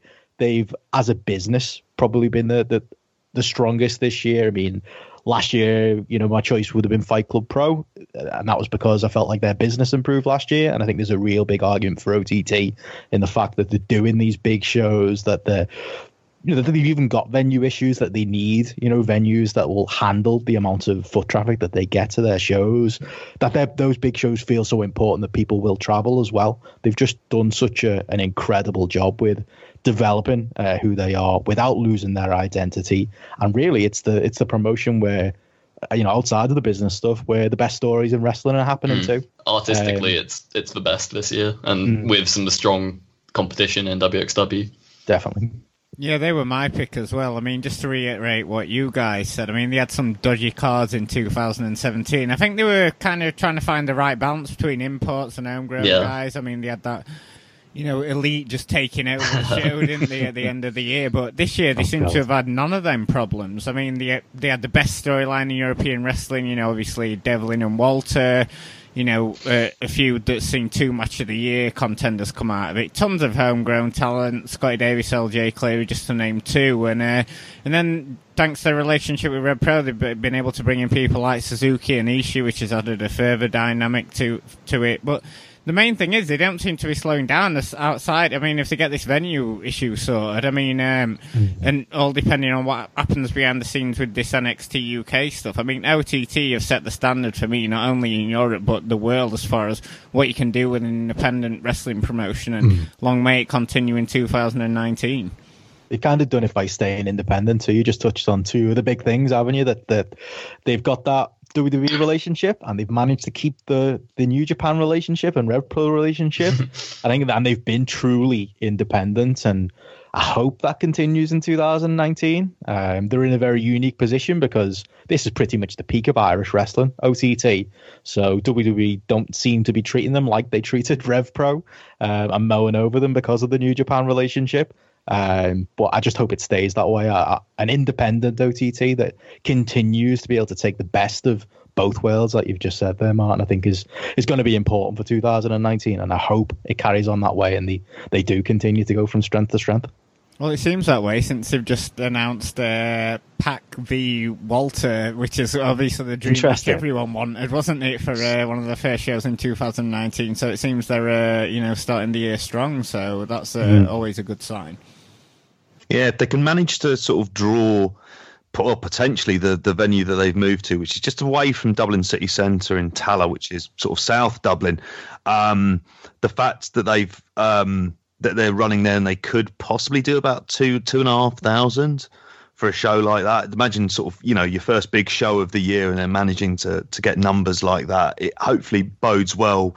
But as you guys have kind of intimated on, there's the venue the long term venue issue is really the thing that they kind of need to get resolved and get into the pattern of where those big shows are going to be. And if they can have some in the basketball arena and they can have some in the National Stadium, then there's potential for just sort of some really big matches they could go through.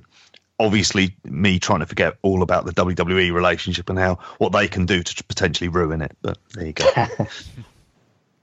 So, jumping on a Ryanair flight and heading over to Germany, and your pick, JP. Yeah, I was really tempted to go with OTT, and you guys have laid out sort of a really strong case for that being there for sort of artistic business reasons. I went with WXW, and again, I was lucky enough to go to sort of two of the big weekenders they have in Tag League and 16 Carat. It felt like they were setting the standard for what everyone else has been trying to deliver from a almost like an aesthetic perspective. The sort of overall quality, the production quality, the way that it didn't feel like an independent company. It felt like sort of a big sort of effectively mainstream company, and how they had set up from a technical point of view. It's outstanding what they managed to achieve. From an artistic point of view, they've had some really big stories. They've managed to elevate stars throughout the year. They've successfully sort of ran shows in the UK.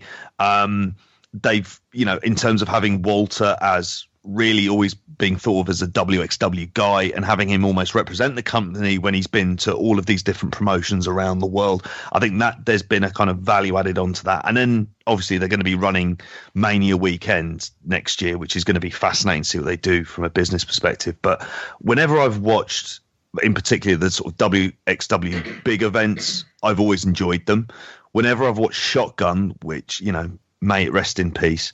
Whenever I watched Shotgun, I was always entertained and I enjoyed the presentation, and particularly Andy, who came across as such a sort of bastard dad, as he would always be thought of.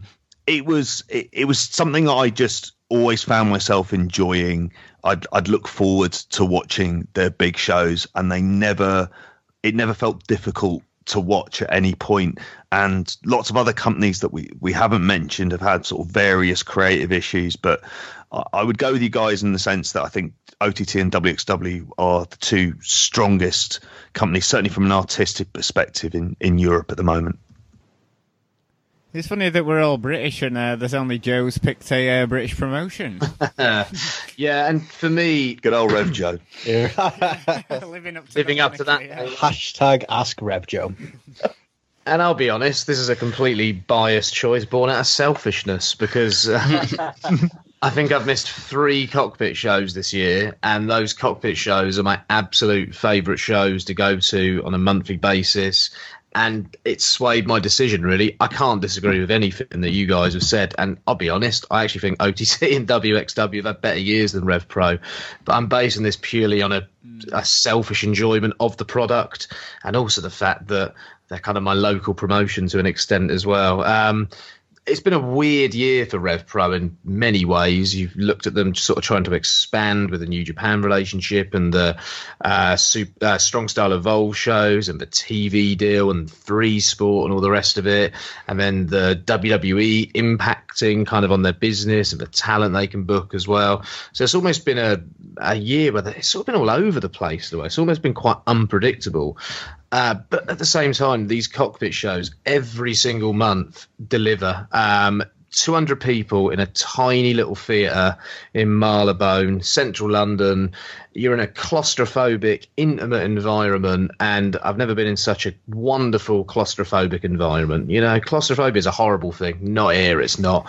This is great every month. You see great wrestlers every month in front of 200 people. Getting to see Zack Sabre Jr., who's going to wrestle in front of 40,000 people in the Tokyo Dome in a couple of weeks, in front of 200 people, is an absolute pleasure. We're in quite a privileged position, I think. Paying 15 quid each month is absolute value for money, and long may this continue. I've got my season ticket in for next year, and I hope it carries on like this, because the talent they book there as well, I think you've got to be at a certain level. You've got to be, you've got to really earn your stripes to get booked in Rev Pro, I think, as well. And I think Andy Quilden's vision of wrestling, what he sees wrestling as, is as close as any booker to what I see my vision of wrestling as in many ways as well. So that's kind of swayed my choice. But I don't think they're the best promotion this year, but they're my favourite promotion. I'd say they were a close second for me, definitely, because, I mean, obviously I have to catch these cockpit shows on demand, but just like you say, Joe, they always really deliver. The only thing I have an issue with Rev Pro, it's this year especially with the TV show and the York Hall shows and the cockpit shows, seem to have all these different timelines going on, and it'd be great in 2019 if they could, like, you know, bring it all together, because obviously they do try introducing cockpit storylines onto York Hall, but they never quite get the success with it, do they? I think they translated slightly better on the last Uprising show from York Hall. I don't know if that was because of who some of the guys were booked against, or the way that they'd put, say, David Starr's promos on YouTube, on their Facebook, on their Twitter and stuff. But it seemed to connect a little bit more. But there has been times where it's just not connected at all, and it's really fell flat. The Dan McGee-Josh Bowden feud is one of my feuds of the year.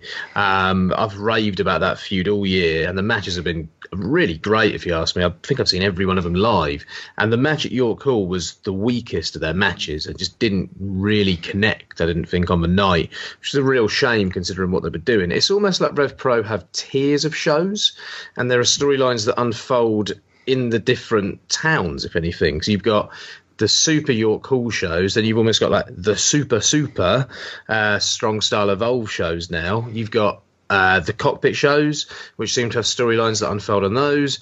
The Southampton shows almost seem like weird house shows that don't draw very well and in a really strange venue. And then you've got the Portsmouth shows, where you've got the Mountbatten Centre for the trainees, and you've got the Guildhall for the kind of half-term shows where you get the ex-WWE guy in, but you also get some really great indie talent on who always seem to get over with the kind of very local crowd, let's say. So it's a strange sort of mix. It'd be nice if those shows could kind of connect that little bit more. And I get the criticism that they aren't connecting all together, and it does make things a little bit awkward to follow at times and make the storylines a little bit inconsistent. So hopefully that's a problem that can be sorted going into next year. Well, it is good about them. They don't seem to hotshot things, though. They kind of, you know, they keep running those Southampton shows, try and build up that town, don't they? And they can see it as a long-term plan rather than going, oh, well, that failed, let's not do it ever again, you know what I mean? They can see it as a long-term goal for them. Yeah, and I saw that they're running there in February again, because I think there was a little bit of doubt after the last one, especially, because I think the last one drew like 80 people. And I went to one earlier in the year where they got just over 100, and it's not the best venue, I'll say that. I've said before on the Spotlight show, my under 15s Division 3 winning football presentation was at the same venue. That's the standard of venue they're running in Southampton, you know. They're running a venue where I received an award, along with the rest of my teammates, as a youngster. You know, it's a little bit cheap, I'll say that, and I think that there's a better venue to find in Southampton, and I think there's a better way to promote those Southampton shows, because it is a town that doesn't have any wrestling really other than that. And when they ran the Southampton Guildhall a few years ago, where they did that Unseen Osprey Ricochet match, which I was lucky enough to see live, they had a full house. I think they had about 800 in there. It was a absolutely like massive venue, sold out on the night as well. So it shows that there is potential to draw a crowd in Southampton, but I just don't know what the disconnect is really with it at the moment. I was going to say they're going to have an interesting 2019 because they're running some new territories as well. I mean, Bristol is interesting in terms of what they're going to be able to deliver there. They're running Northampton. Guildford as well. And Guildford. So, you know, in terms of going up, you know, Guildford's on that commuter belt. It's interesting to see what they're going to draw.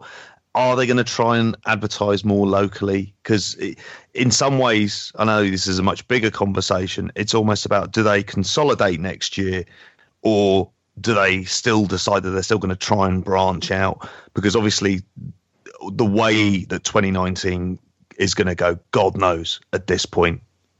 It's such a shame that obviously you can understand why they did it, doing those 2 shows as part of the Wrestling MediaCon, because I feel if they were in Manchester City Centre, sort of like a Rev Pro show with that lineup, I think they would have done a lot better, certainly. But you can see why they did it as part of that, to cut down on costs and what have you. But yeah, I feel like if they had have ran the show in Manchester, just Rev Pro with that lineup that they had, I think it would have done a lot better for them. But I think there's money to be made in Manchester for Rev Pro as well. I think if Progress, they're outright saying that they're probably not going to be coming until probably June time. There's 6 months there for someone like a Rev Pro to step in.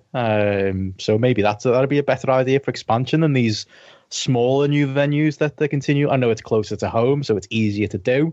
But I would like to see them step up their Manchester expansion. I mean, I didn't really consider them for my promotion of the year just because I think they've had a difficult year with losing the WWE contracted guys, having to therefore rely a bit more heavily on the New Japan talent, which is, for me, created some problems with the booking.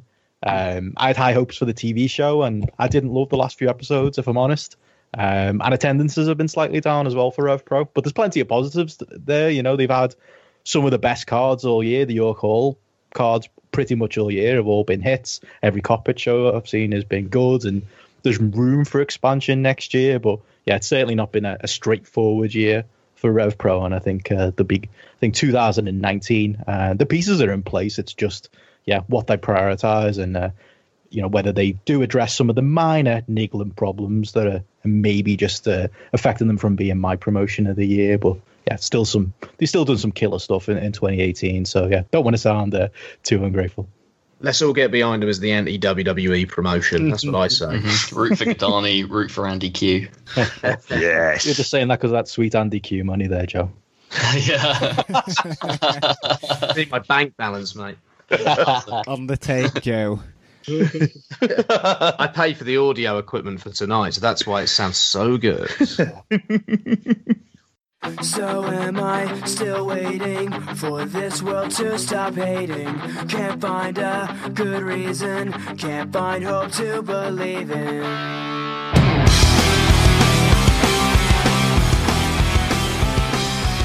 Hey everybody, it's John Pollock and Wei Ting from Post Wrestling, and we are here to weigh in on our British Wrestler of the Year. I think it's open to European Wrestler of the Year, not just British. Okay, let's expand. Entire continent. I have now changed my pick. I am going with Walter this year. Yeah. I thought that there were a number of different candidates. I would choose Will Ospreay, but I feel that his impact was more so outside of the European scene this year, whereas Walter, I thought, was a pivotal part as Progress champion, as OTT champion, and bar none, my favorite European match of the year was from WrestleRama this past August with Jordan Devlin and Walter. Start to finish, excellent. They had one of my favorite video features I think I've ever seen that preceded a match with Sean Ryan editing this thing. Fantastic match. Walter is my pick. Well, my pick goes to, I would say somebody who I consider my favorite European Wrestler of the Year, and that would be Zack Sabre Jr.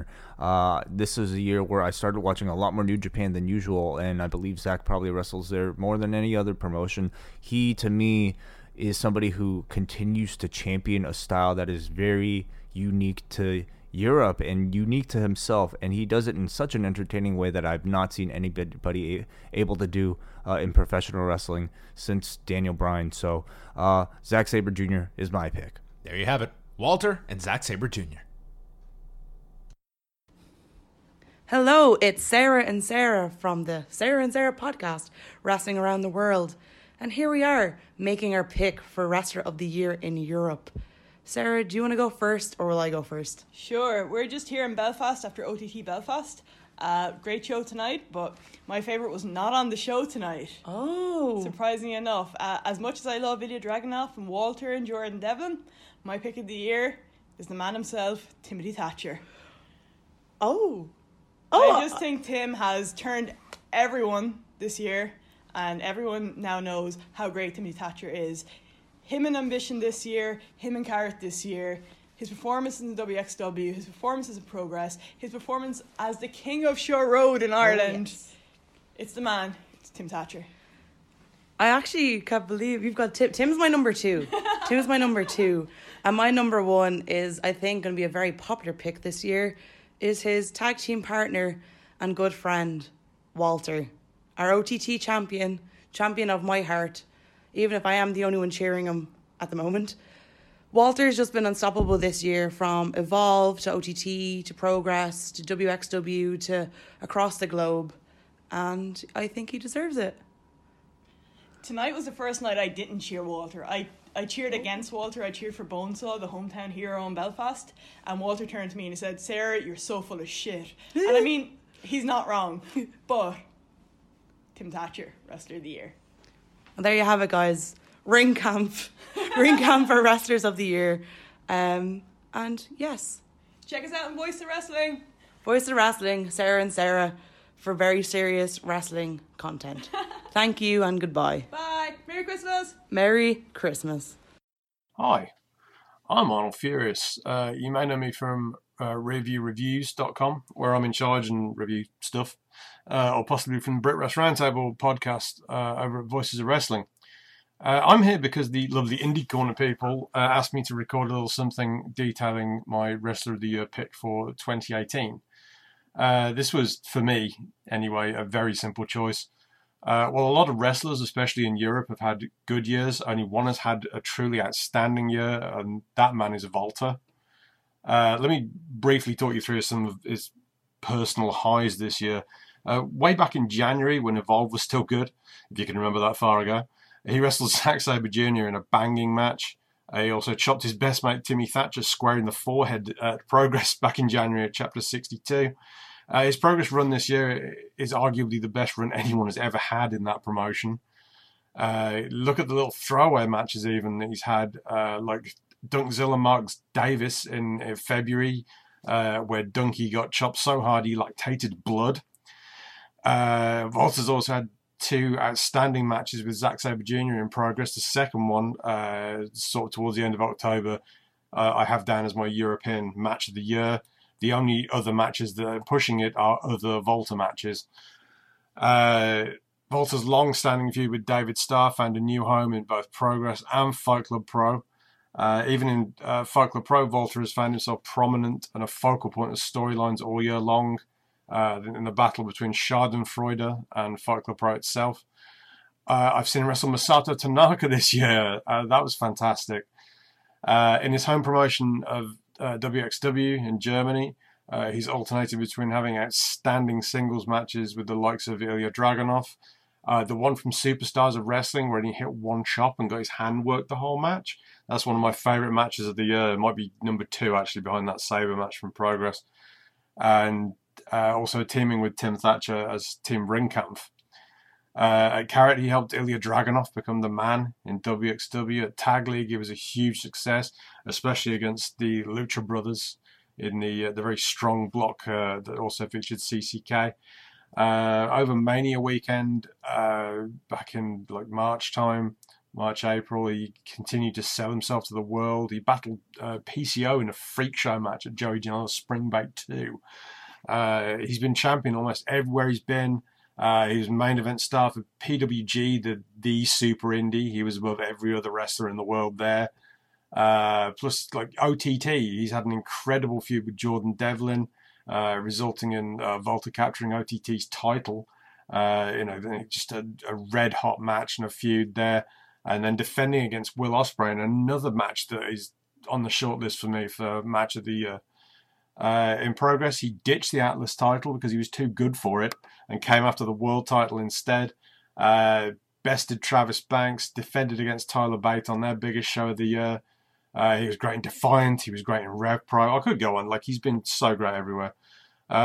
His catalogue of matches from this year is the kind of portfolio that most wrestlers can only dream of attaining over their entire careers. He's done it in 12 months. And without a doubt, for me, he's the best wrestler in the world.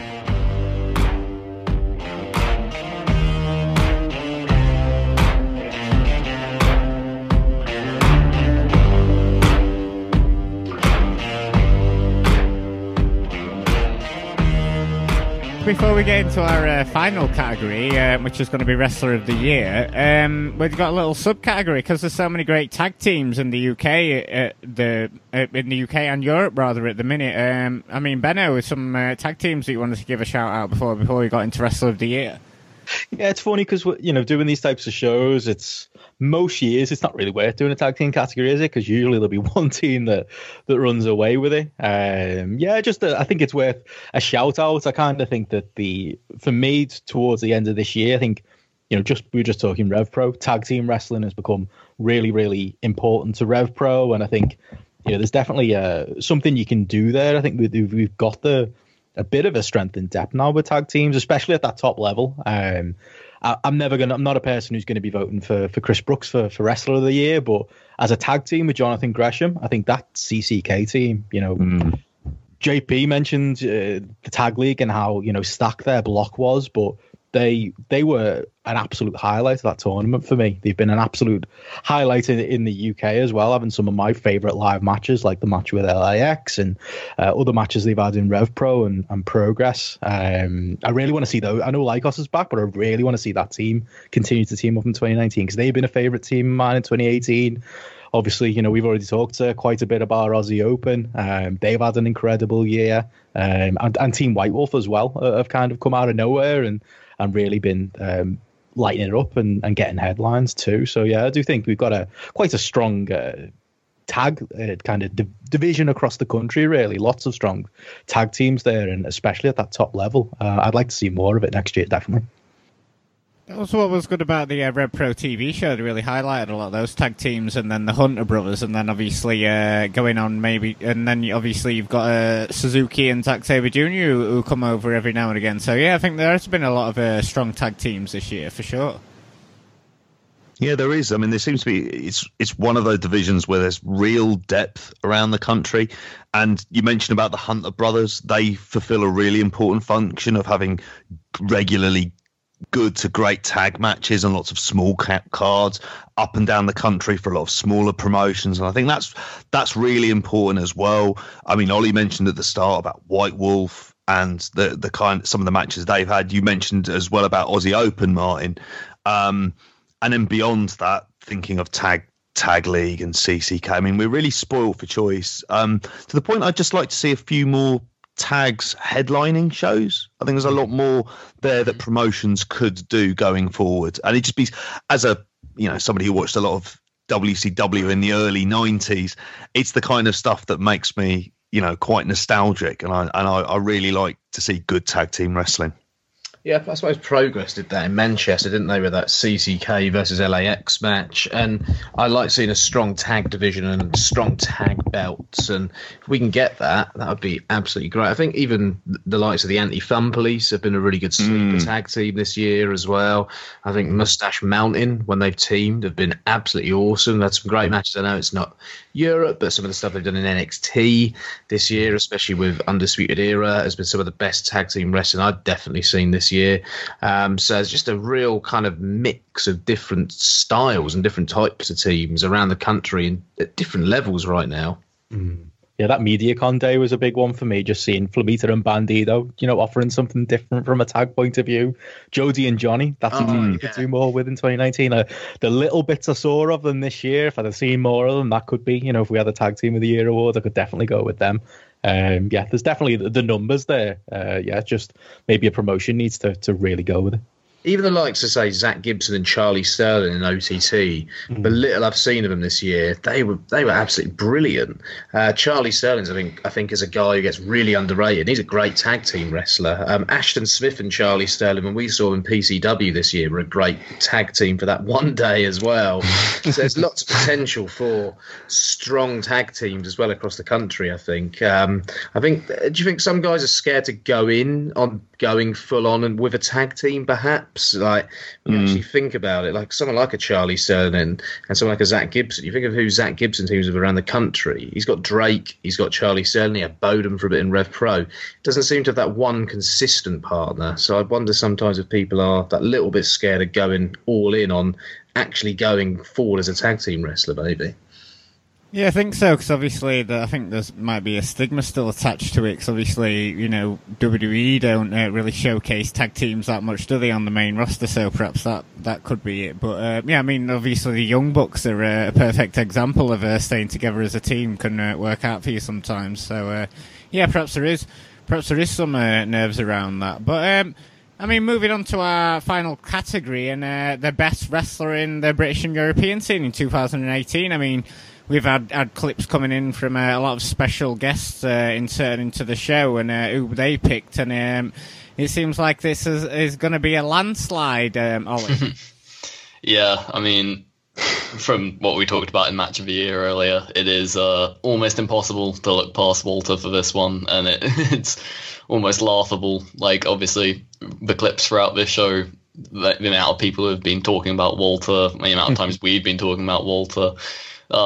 Yeah, it's impossible to pick anyone other than Walter, I think, for European Wrestler of the Year. Obviously, guys like Ospreay, Zack Sabre Jr. have been doing great stuff representing Europe, but their overall body of work in the continent is obviously not as great as Walter is because they're not here as much. And Jordan Devlin as well, you could mention him because of just the impact that he's had, especially in OTT. But like, Walter's just had an impact literally everywhere he's been. I think OTT is obviously his best work this year, but he's done great stuff in Progress, great stuff in WXW, great stuff in Rev Pro when they've been able to use him, great stuff in Fight Club Pro as well, as a part of Schadenfreude. He's even been in Attack, and just, just everywhere he goes, he's a monster, he's a monolith. He is the best wrestler of the year, and it's impossible to look past him, in my opinion. Yeah, you're right on the money when you say as well about the clips that have littered the show, because, correct me if I'm wrong, but I don't think we've had a clip that doesn't mention the word Walter. Every single clip, yeah. Even the people maybe not voting for Walter mention Walter, just because of that year he's had, as you mentioned there, Ollie. He's my pick as well. The Ospreay match, the Devlin match, the Thatcher match, the Zack Sabre match twice, the Ilya match, the Ilya and John Klinger match, the Travis Banks match, even the Bate match. The Ishii match maybe wasn't quite up to that level. That's my only disappointment for Walter this year. It was great, but it wasn't, on the level of those other matches. But yeah, we talked about him earlier in the show as final boss, and he's just been so important. This has almost been his gap year before he goes off to NXT UK next year, which is a bit of a shame that we're not going to see him in quite as many places going into 2018. Although, a big number of the list of matches I mentioned there happened in the promotions he's still going to be allowed to work, so at least we've got that. But yeah, it's no coincidence that his name has been ringing out throughout this podcast, because we lost a few wrestlers this year, and we were calling out for somebody to step in and be the man, to be the boss. And yeah, it's been Walter. And yeah, I just couldn't look past him in any way, to be honest. Yeah, have to go along with what both Ollie and Benno have said. That's why I went for Walter as well. I think it was partly the fact he was always the constant in the great matches that we brought up. I mean, obviously all of our matches of the year involved him. I think the thing that really sent it over the edge was the way that he was over as that kind of absolute mega heel in OTT. I think that was the thing, possibly from a character perspective, from that artistic perspective, outside of the great matches, that really stuck with me throughout that. And it's wherever he goes, I mean, he is as close to a kind of sure thing for a great headlining match that you're going to get. Certainly in independent wrestling in 2018, he was the reason why everybody decided to kind of hang their hat on him and go with Walter as the main guy in all of these companies. We are so spoilt for great European talent at the moment in terms of the amount of great European wrestlers, and they'll come up in our notable mentions, people who've had amazing years as well. But Walter has always been that consistent from the start of the year through to the end of the year across all of the major promotions. And not even just in Europe, I mean, all over America as well. He's been ripping it up in PWG. I mean, all over WrestleMania weekend. Me and Joe were there live for his match against PCO at Spring Break. Yeah. The resurgence of PCO in wrestling. I mean, that was where it all started, wasn't it? Yeah, so definitely. I mean, I've not picked Walter. I mean, it is Walter, but just for the sake of having something different. Yeah, I don't want to be everyone and the grandma, but I thought I'd go with someone who's had a sort of equally great year, Jordan Devlin. I mean, he really broke out for me last year, obviously being crowned the OTT champion at the end of 2017 in a fantastic match against Mark Haskins, and he just hasn't looked back, really. I mean, we've already spoken at great length about his match with Walter being one of the matches of the year in the world, not just in Europe. He's also had great matches against Tim Thatcher, Zack Sabre Jr. and Tyler Bate, and that's not even forgetting his tag team with Sean Guinness and David Starr, some of the great matches he had teaming with them two guys, and he slowly started to feature more in Progress, winning the fans over with a great over-the-head kick at Super Strong Style 16, and then having that belter with Will Ospreay at Chapter 72, and he also seems to have finally got the stink off the first WWE UK title tournament, as he had the, Benno noted earlier, he had the best match on NXT UK against Pete Dunne, and possibly one of Pete Dunne's best matches he's had this year. I mean, just excelling everywhere he goes and making everyone else step their game up. I mean, absolutely fantastic year, really interesting to see what he'll do in 2019. Yeah, absolutely, and hopefully he's going to get to have a chance have that massive match. Sorry to bring him up again with Walter in Dublin. Yeah, for me, Devlin was right up there as well. My top three: Walter was number 2, Devlin was number 3. I've gone with Zack Sabre Jr. as my number 1, and to be honest, I think Walter's had more high-end matches. If I look at my top 10 European matches of the year, Walter's in 7 of the 10, which, says it all. It better be similar worldwide as well.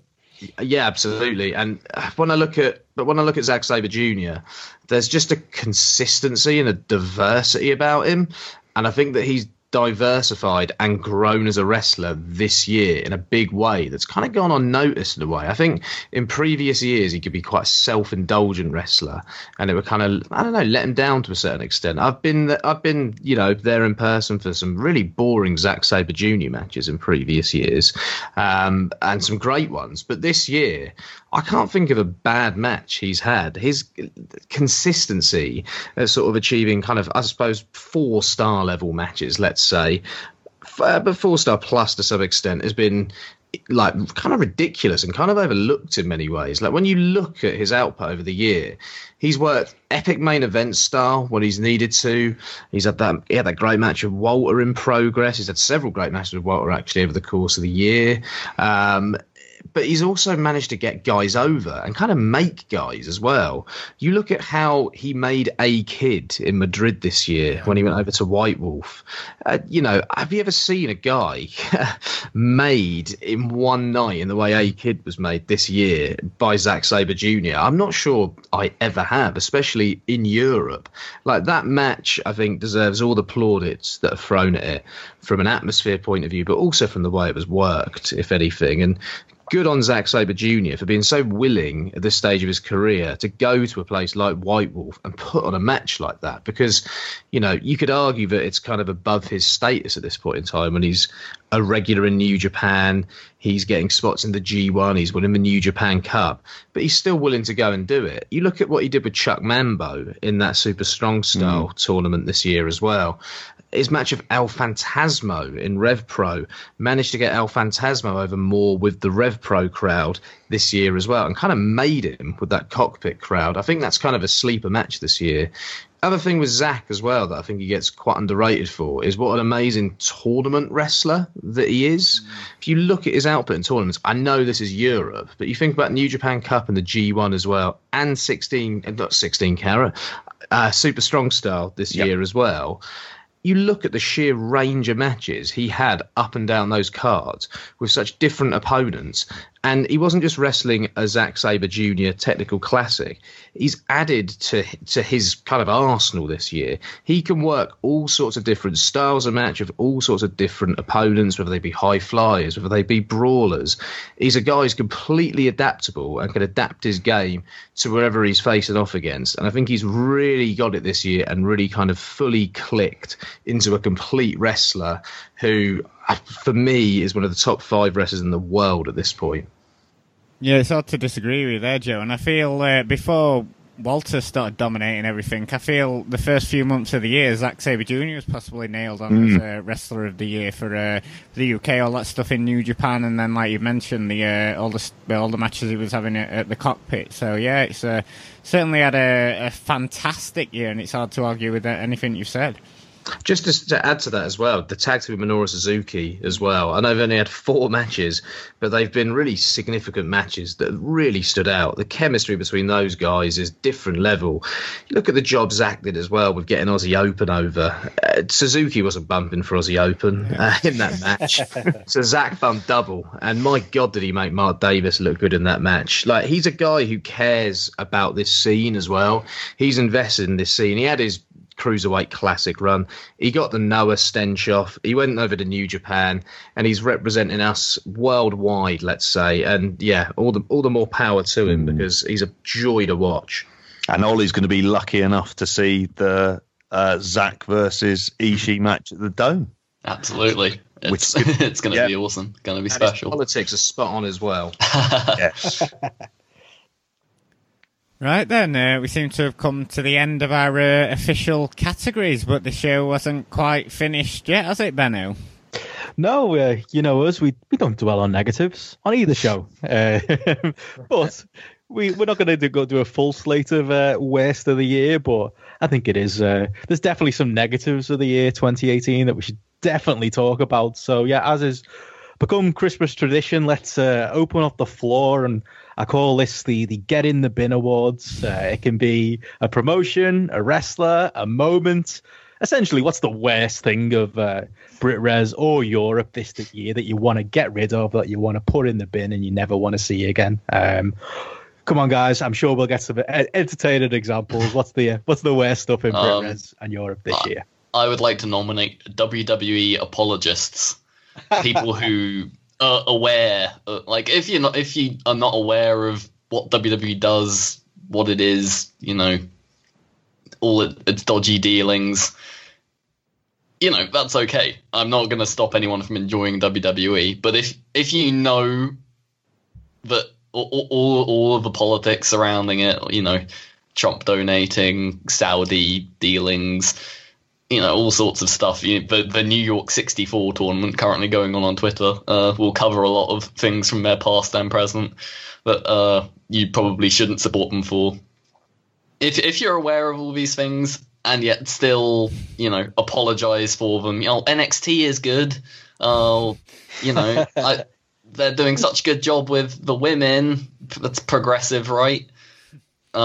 You know, and if you're sort of slagging off indie wrestlers for choosing not to work for them, and if you're watching indie wrestling and all you can talk about is, I hope those wrestlers get signed to WWE, like, you've clearly are conscious enough to enjoy these wrestlers doing what they're doing right now. Why can't you enjoy them?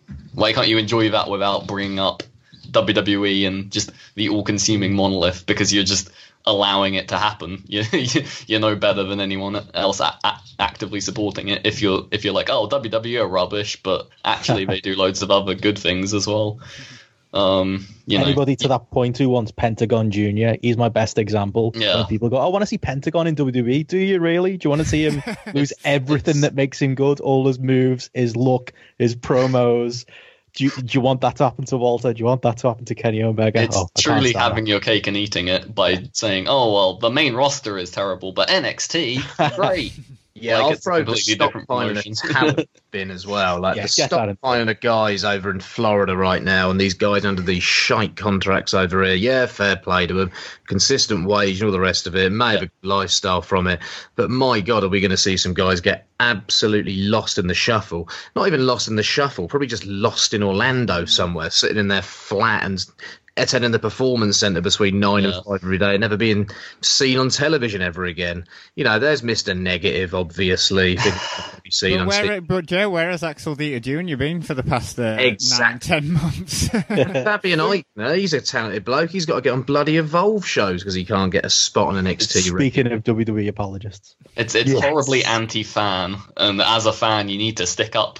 You know, it's kind of like consumer rights stuff. It's what Jim Sterling talks about all the time. You need to stick up as a fan because you are a fan, and you can't just be like, oh, well, it's good for the wrestlers, so I guess it's good for me.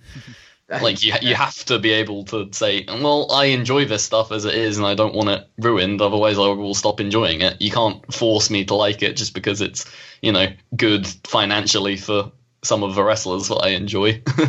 The wrestlers ain't your fucking mates as well. Exactly. Unless they are your actual mates outside of the world of wrestling, they're not your mates. Yeah, Jim Smallman may refer to every Progress fan as his friends at Progress shows.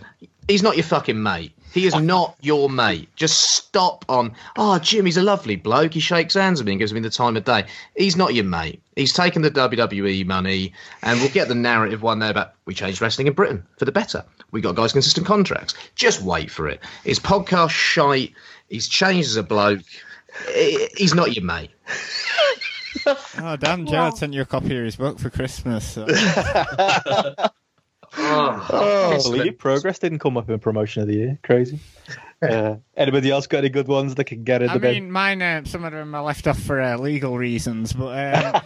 yeah, there's a good few that are like that. I know it can't be helped, and their hands are sort of tied, but kind of tied in with Progress, but music in Progress. We talked earlier about the presentation being A+ in OTT earlier, and like a huge part of presentation is having a killer soundtrack, innit? Remember the days when you used to know every wrestler in the promotion based on their fantastic themes? The current Progress roster themes are the biggest, worst load of music I have ever heard in my life.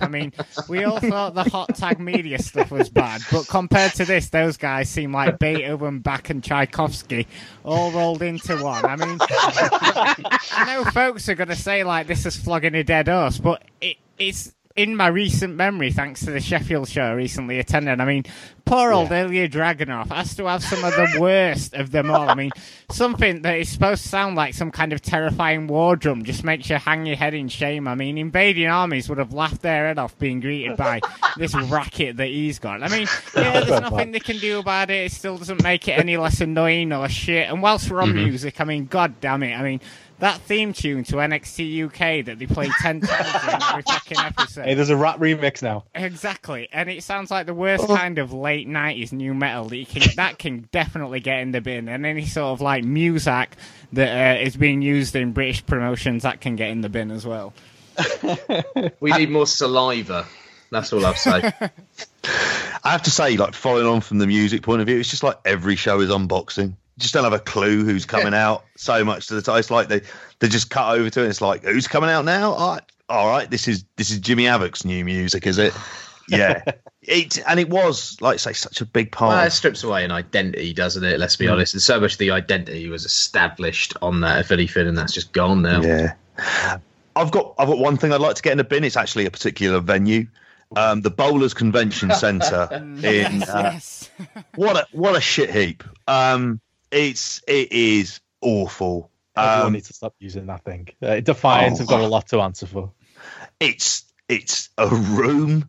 It's like a series of rooms. That is it. It's in the middle of an industrial estate that's really difficult to get to. If you haven't get there by car, don't bother trying. You're not going to be able to.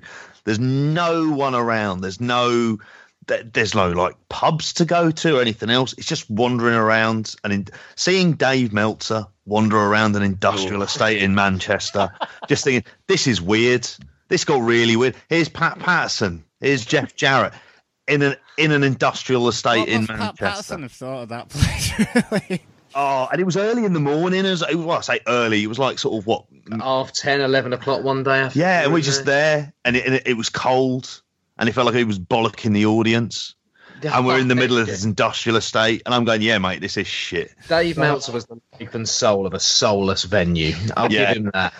I enjoyed the weekend, but that venue, don't run it. Oh, it might be cheap. Don't run it. Not worth it. Can I follow on from that and add, following on from Bowlers Convention Centre, tell you, someone else can go in the bin, Alex Shane and World of Sport. Need I say more? Oof. Anyone want to see that come back? I couldn't care to see it come.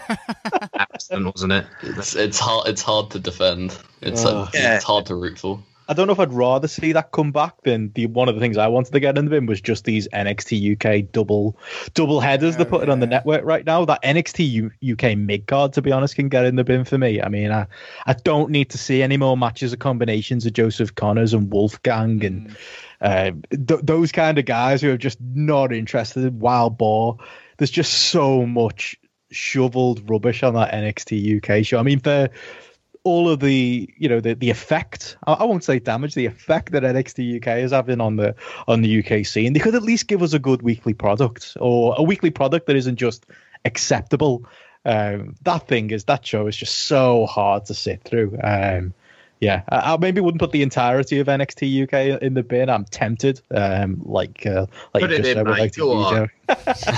Hey, they gave us Pete Dunne and Jordan Devlin, and I enjoyed that. Takeover might be all right, but those weekly shows, we waited for 2 years for this, and this is what we got. NXT UK, and the majority of it can definitely get in the bin. Yeah, it's got a lot of parallels with Brexit, hasn't it? You know, they've been planning this thing for 2 years, and this is the best they can come up with. You know? Brexit wrestling, love it. Do you want to throw in a vote for ICW, JP? Well, I was going to mention another promotion which did go into 2018 that we haven't mentioned at all. 5-Star Wrestling. Oh, it's better than ICW. I'd forgotten. Yeah. Never, ever come back. You don't have a clue how to run a wrestling company. I don't. I would confidently predict I couldn't do a worse job than them. And I'm... So, yeah.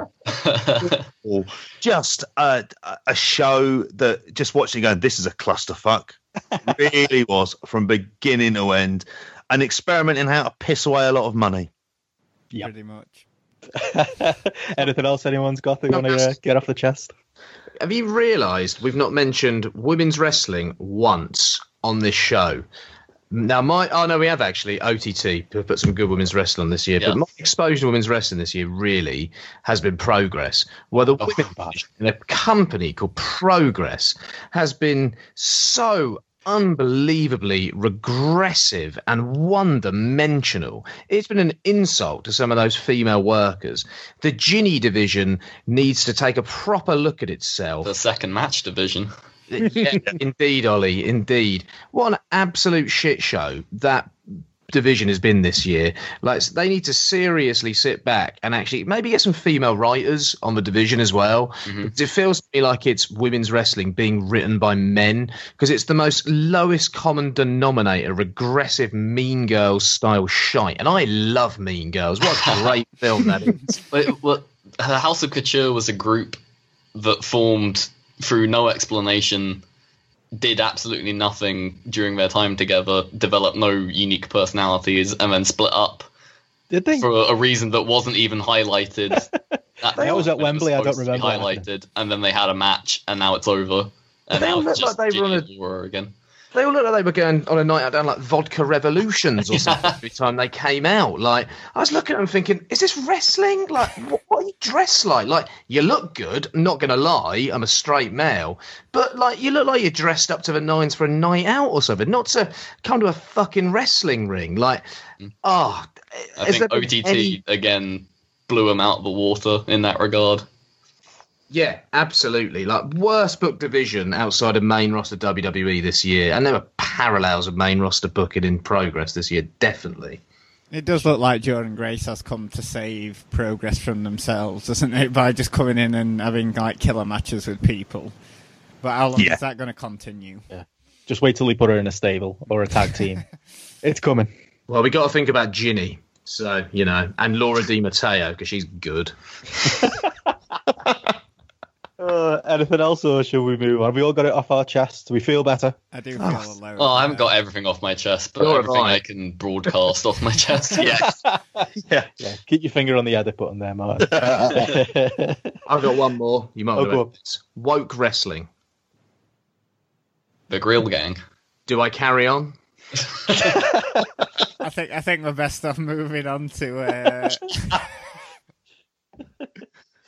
Right, let's move on to our final kind of subject, and similar to what John and Way have historically done on their year-end shows, likely and unlikely. What I'm going to do is pose some scenarios. I'm going to put them together and see whether you guys think they're going to be likely or unlikely, and maybe this time next year we can have a little look and see what came true and what didn't. So some of it actually does tie in quite well to our Get in the Bin segment. So I'll start. Likely or unlikely, ITV comes back for a season 2. Unlikely. Yep, it's unlikely as well. Yeah, it's all very quiet, isn't it?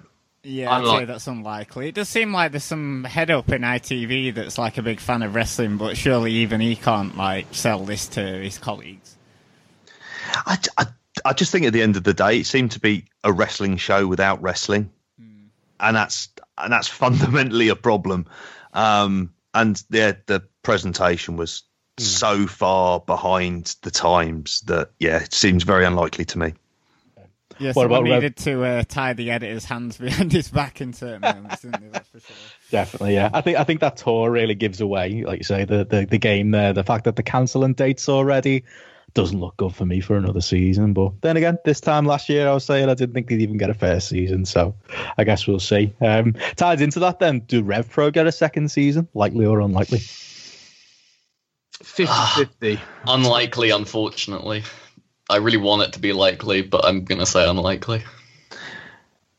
I'm going to say likely on the basis that this might not be something that comes back until February, March. I can see Free Sports wanting wrestling as a consistent product to just be fitting with part of their overall sporting portfolio. And given how, it's a lot of it's about these TV companies just wanting this kind of content. So I can see them coming back for that.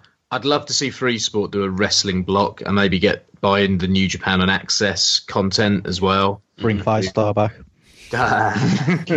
No, but I suppose the thing is, Andy Q said that the communication between him and Free Sports wasn't always the best, so perhaps they are planning on doing a second series but leaving it till after Christmas, like you said, JP, so maybe February time. I suppose it all depends on how cost effective it's from, really, doesn't it?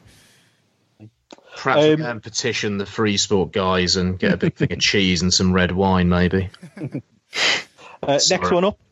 Marty Skrull works for a UK promotion in 2019. Likely or unlikely? Very unlikely. Very unlikely. Not one booking. Was he in the UK at any point in 2018? Did he work anywhere? Ring of Honor. Wasn't it? The last match he had for a UK indie was that elite CCK match. Yeah, the less said that about, the better, I think. The two Andys talk about him on the Rev Pro podcast as if he's like an old mate who's gone away to sea that they're never going to see again. I don't see him coming back at any time soon. Just a bit contrarian, I'll say likely. But Rev Pro can draw a house of him at some point, I'm sure of it. So you never know.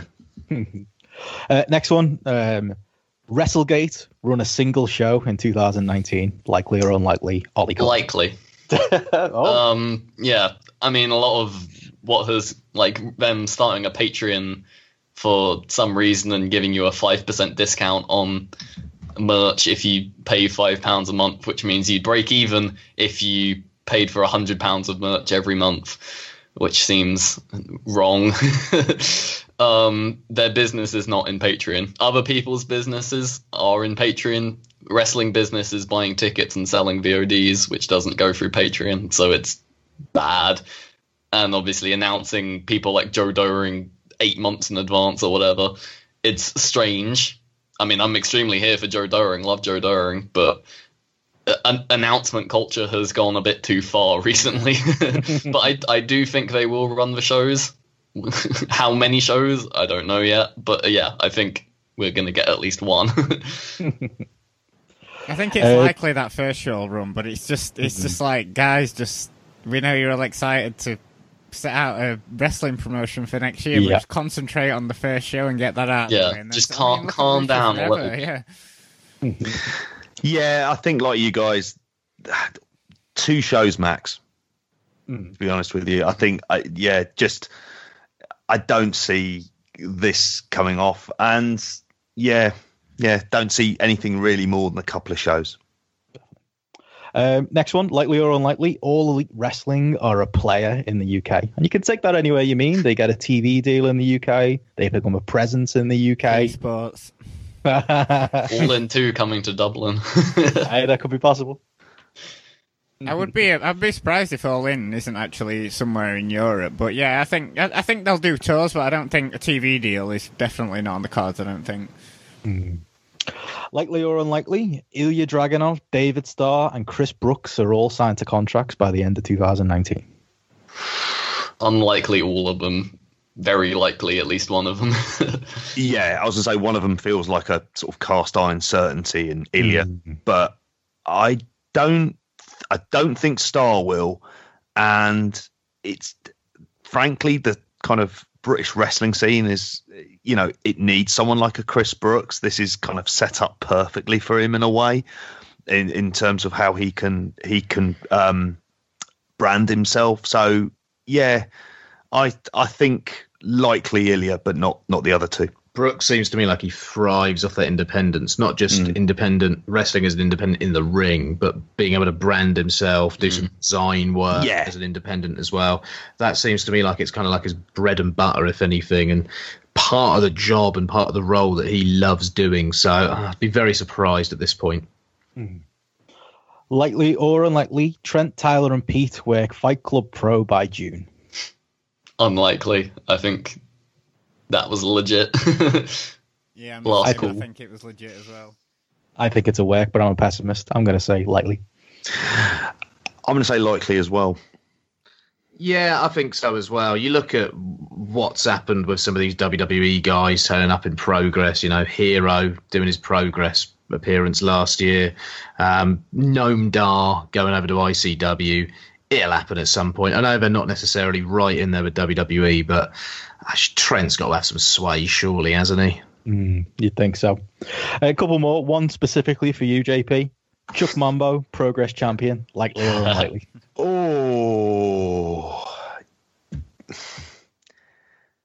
I'll say any Progress champion. I'll give you that. Likely. Likely. I think. What belt he winning, Atlas? No, but I could certainly see him winning the tag belts with Eva. That wouldn't surprise me. It wouldn't surprise.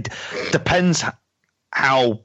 I've obviously put him up there as one of my notable mentions for breakthrough of the year. But if he was Progress champion, I'd be really worried. So you would like to see that? I kind of would like to see it in a just sort of bizarre way. But yeah, I could certainly see him being a tag champion by the end of the year. We thought it'd never happen to either, so you never know. Likely or unlikely, Progress run Wembley again this year, SSE Arena to be exact. I don't know if likely this by the end of the year. Yeah, if they do exist, likely. Yeah, I think so. Yeah, I think they did well enough from that one to run it again. I think they probably had a bar of sort of like 2,000 or 3,000, and they obviously went over that. So yeah, I think it's well. I don't think they know what's going on after the summer by the looks of it. I mean, they've not announced anything, and they already announced it this time last year, haven't they? So it's interesting that they're all a bit dodgy about what dates they're doing. I thought it was. I was suspicious because they haven't announced it and they didn't at the end of the Wembley show. Yeah, I wonder whether they're not going to bother with it. I think it depends on how big a fan Triple H is of indie wrestling. Hey, they outdrew that WWE house show that ran there about a month later. They won't love that. Well, perhaps I'll do an NXT/Progress joint show in some way, maybe. Because I don't know, I can see some sort of merger occurring at some point, and then them using it to use like the Progress branding in some way, kind of how they did ECW. I don't know. Let's see. Well, to that point, really, and to something Ollie just said as well, likely or unlikely, Progress or ICW get shut down by WWE using that contract clause and taking them out. Unlikely shut down, likely on the network. Yeah, I think it's happening finally. Yeah. But we have been saying about the network for about 3 years now. Yeah, but I think this is, I think it's happening now. I think the wheels are in motion. I'm going ICW likely because I just don't trust them evil bastards. Yeah. Just I think if any of the two is going to be in dire straits, going to be ICW. I think if we look at the game plan that Triple H is using from the early to mid 80s here, and we look at the date that Stampede Wrestling was closed, maybe we could follow that trajectory with a Progress or an ICW and think, hey man, I'm in 1984 now on Vince's timeline. I better close one of these promotions down. And he's been following that quite strictly so far if you look at the parallels. So yeah, I could see it happening. Fair enough. Last one then, just for you, Joe. Lightly or unlikely, Joe stops watching Progress altogether and starts watching Eve.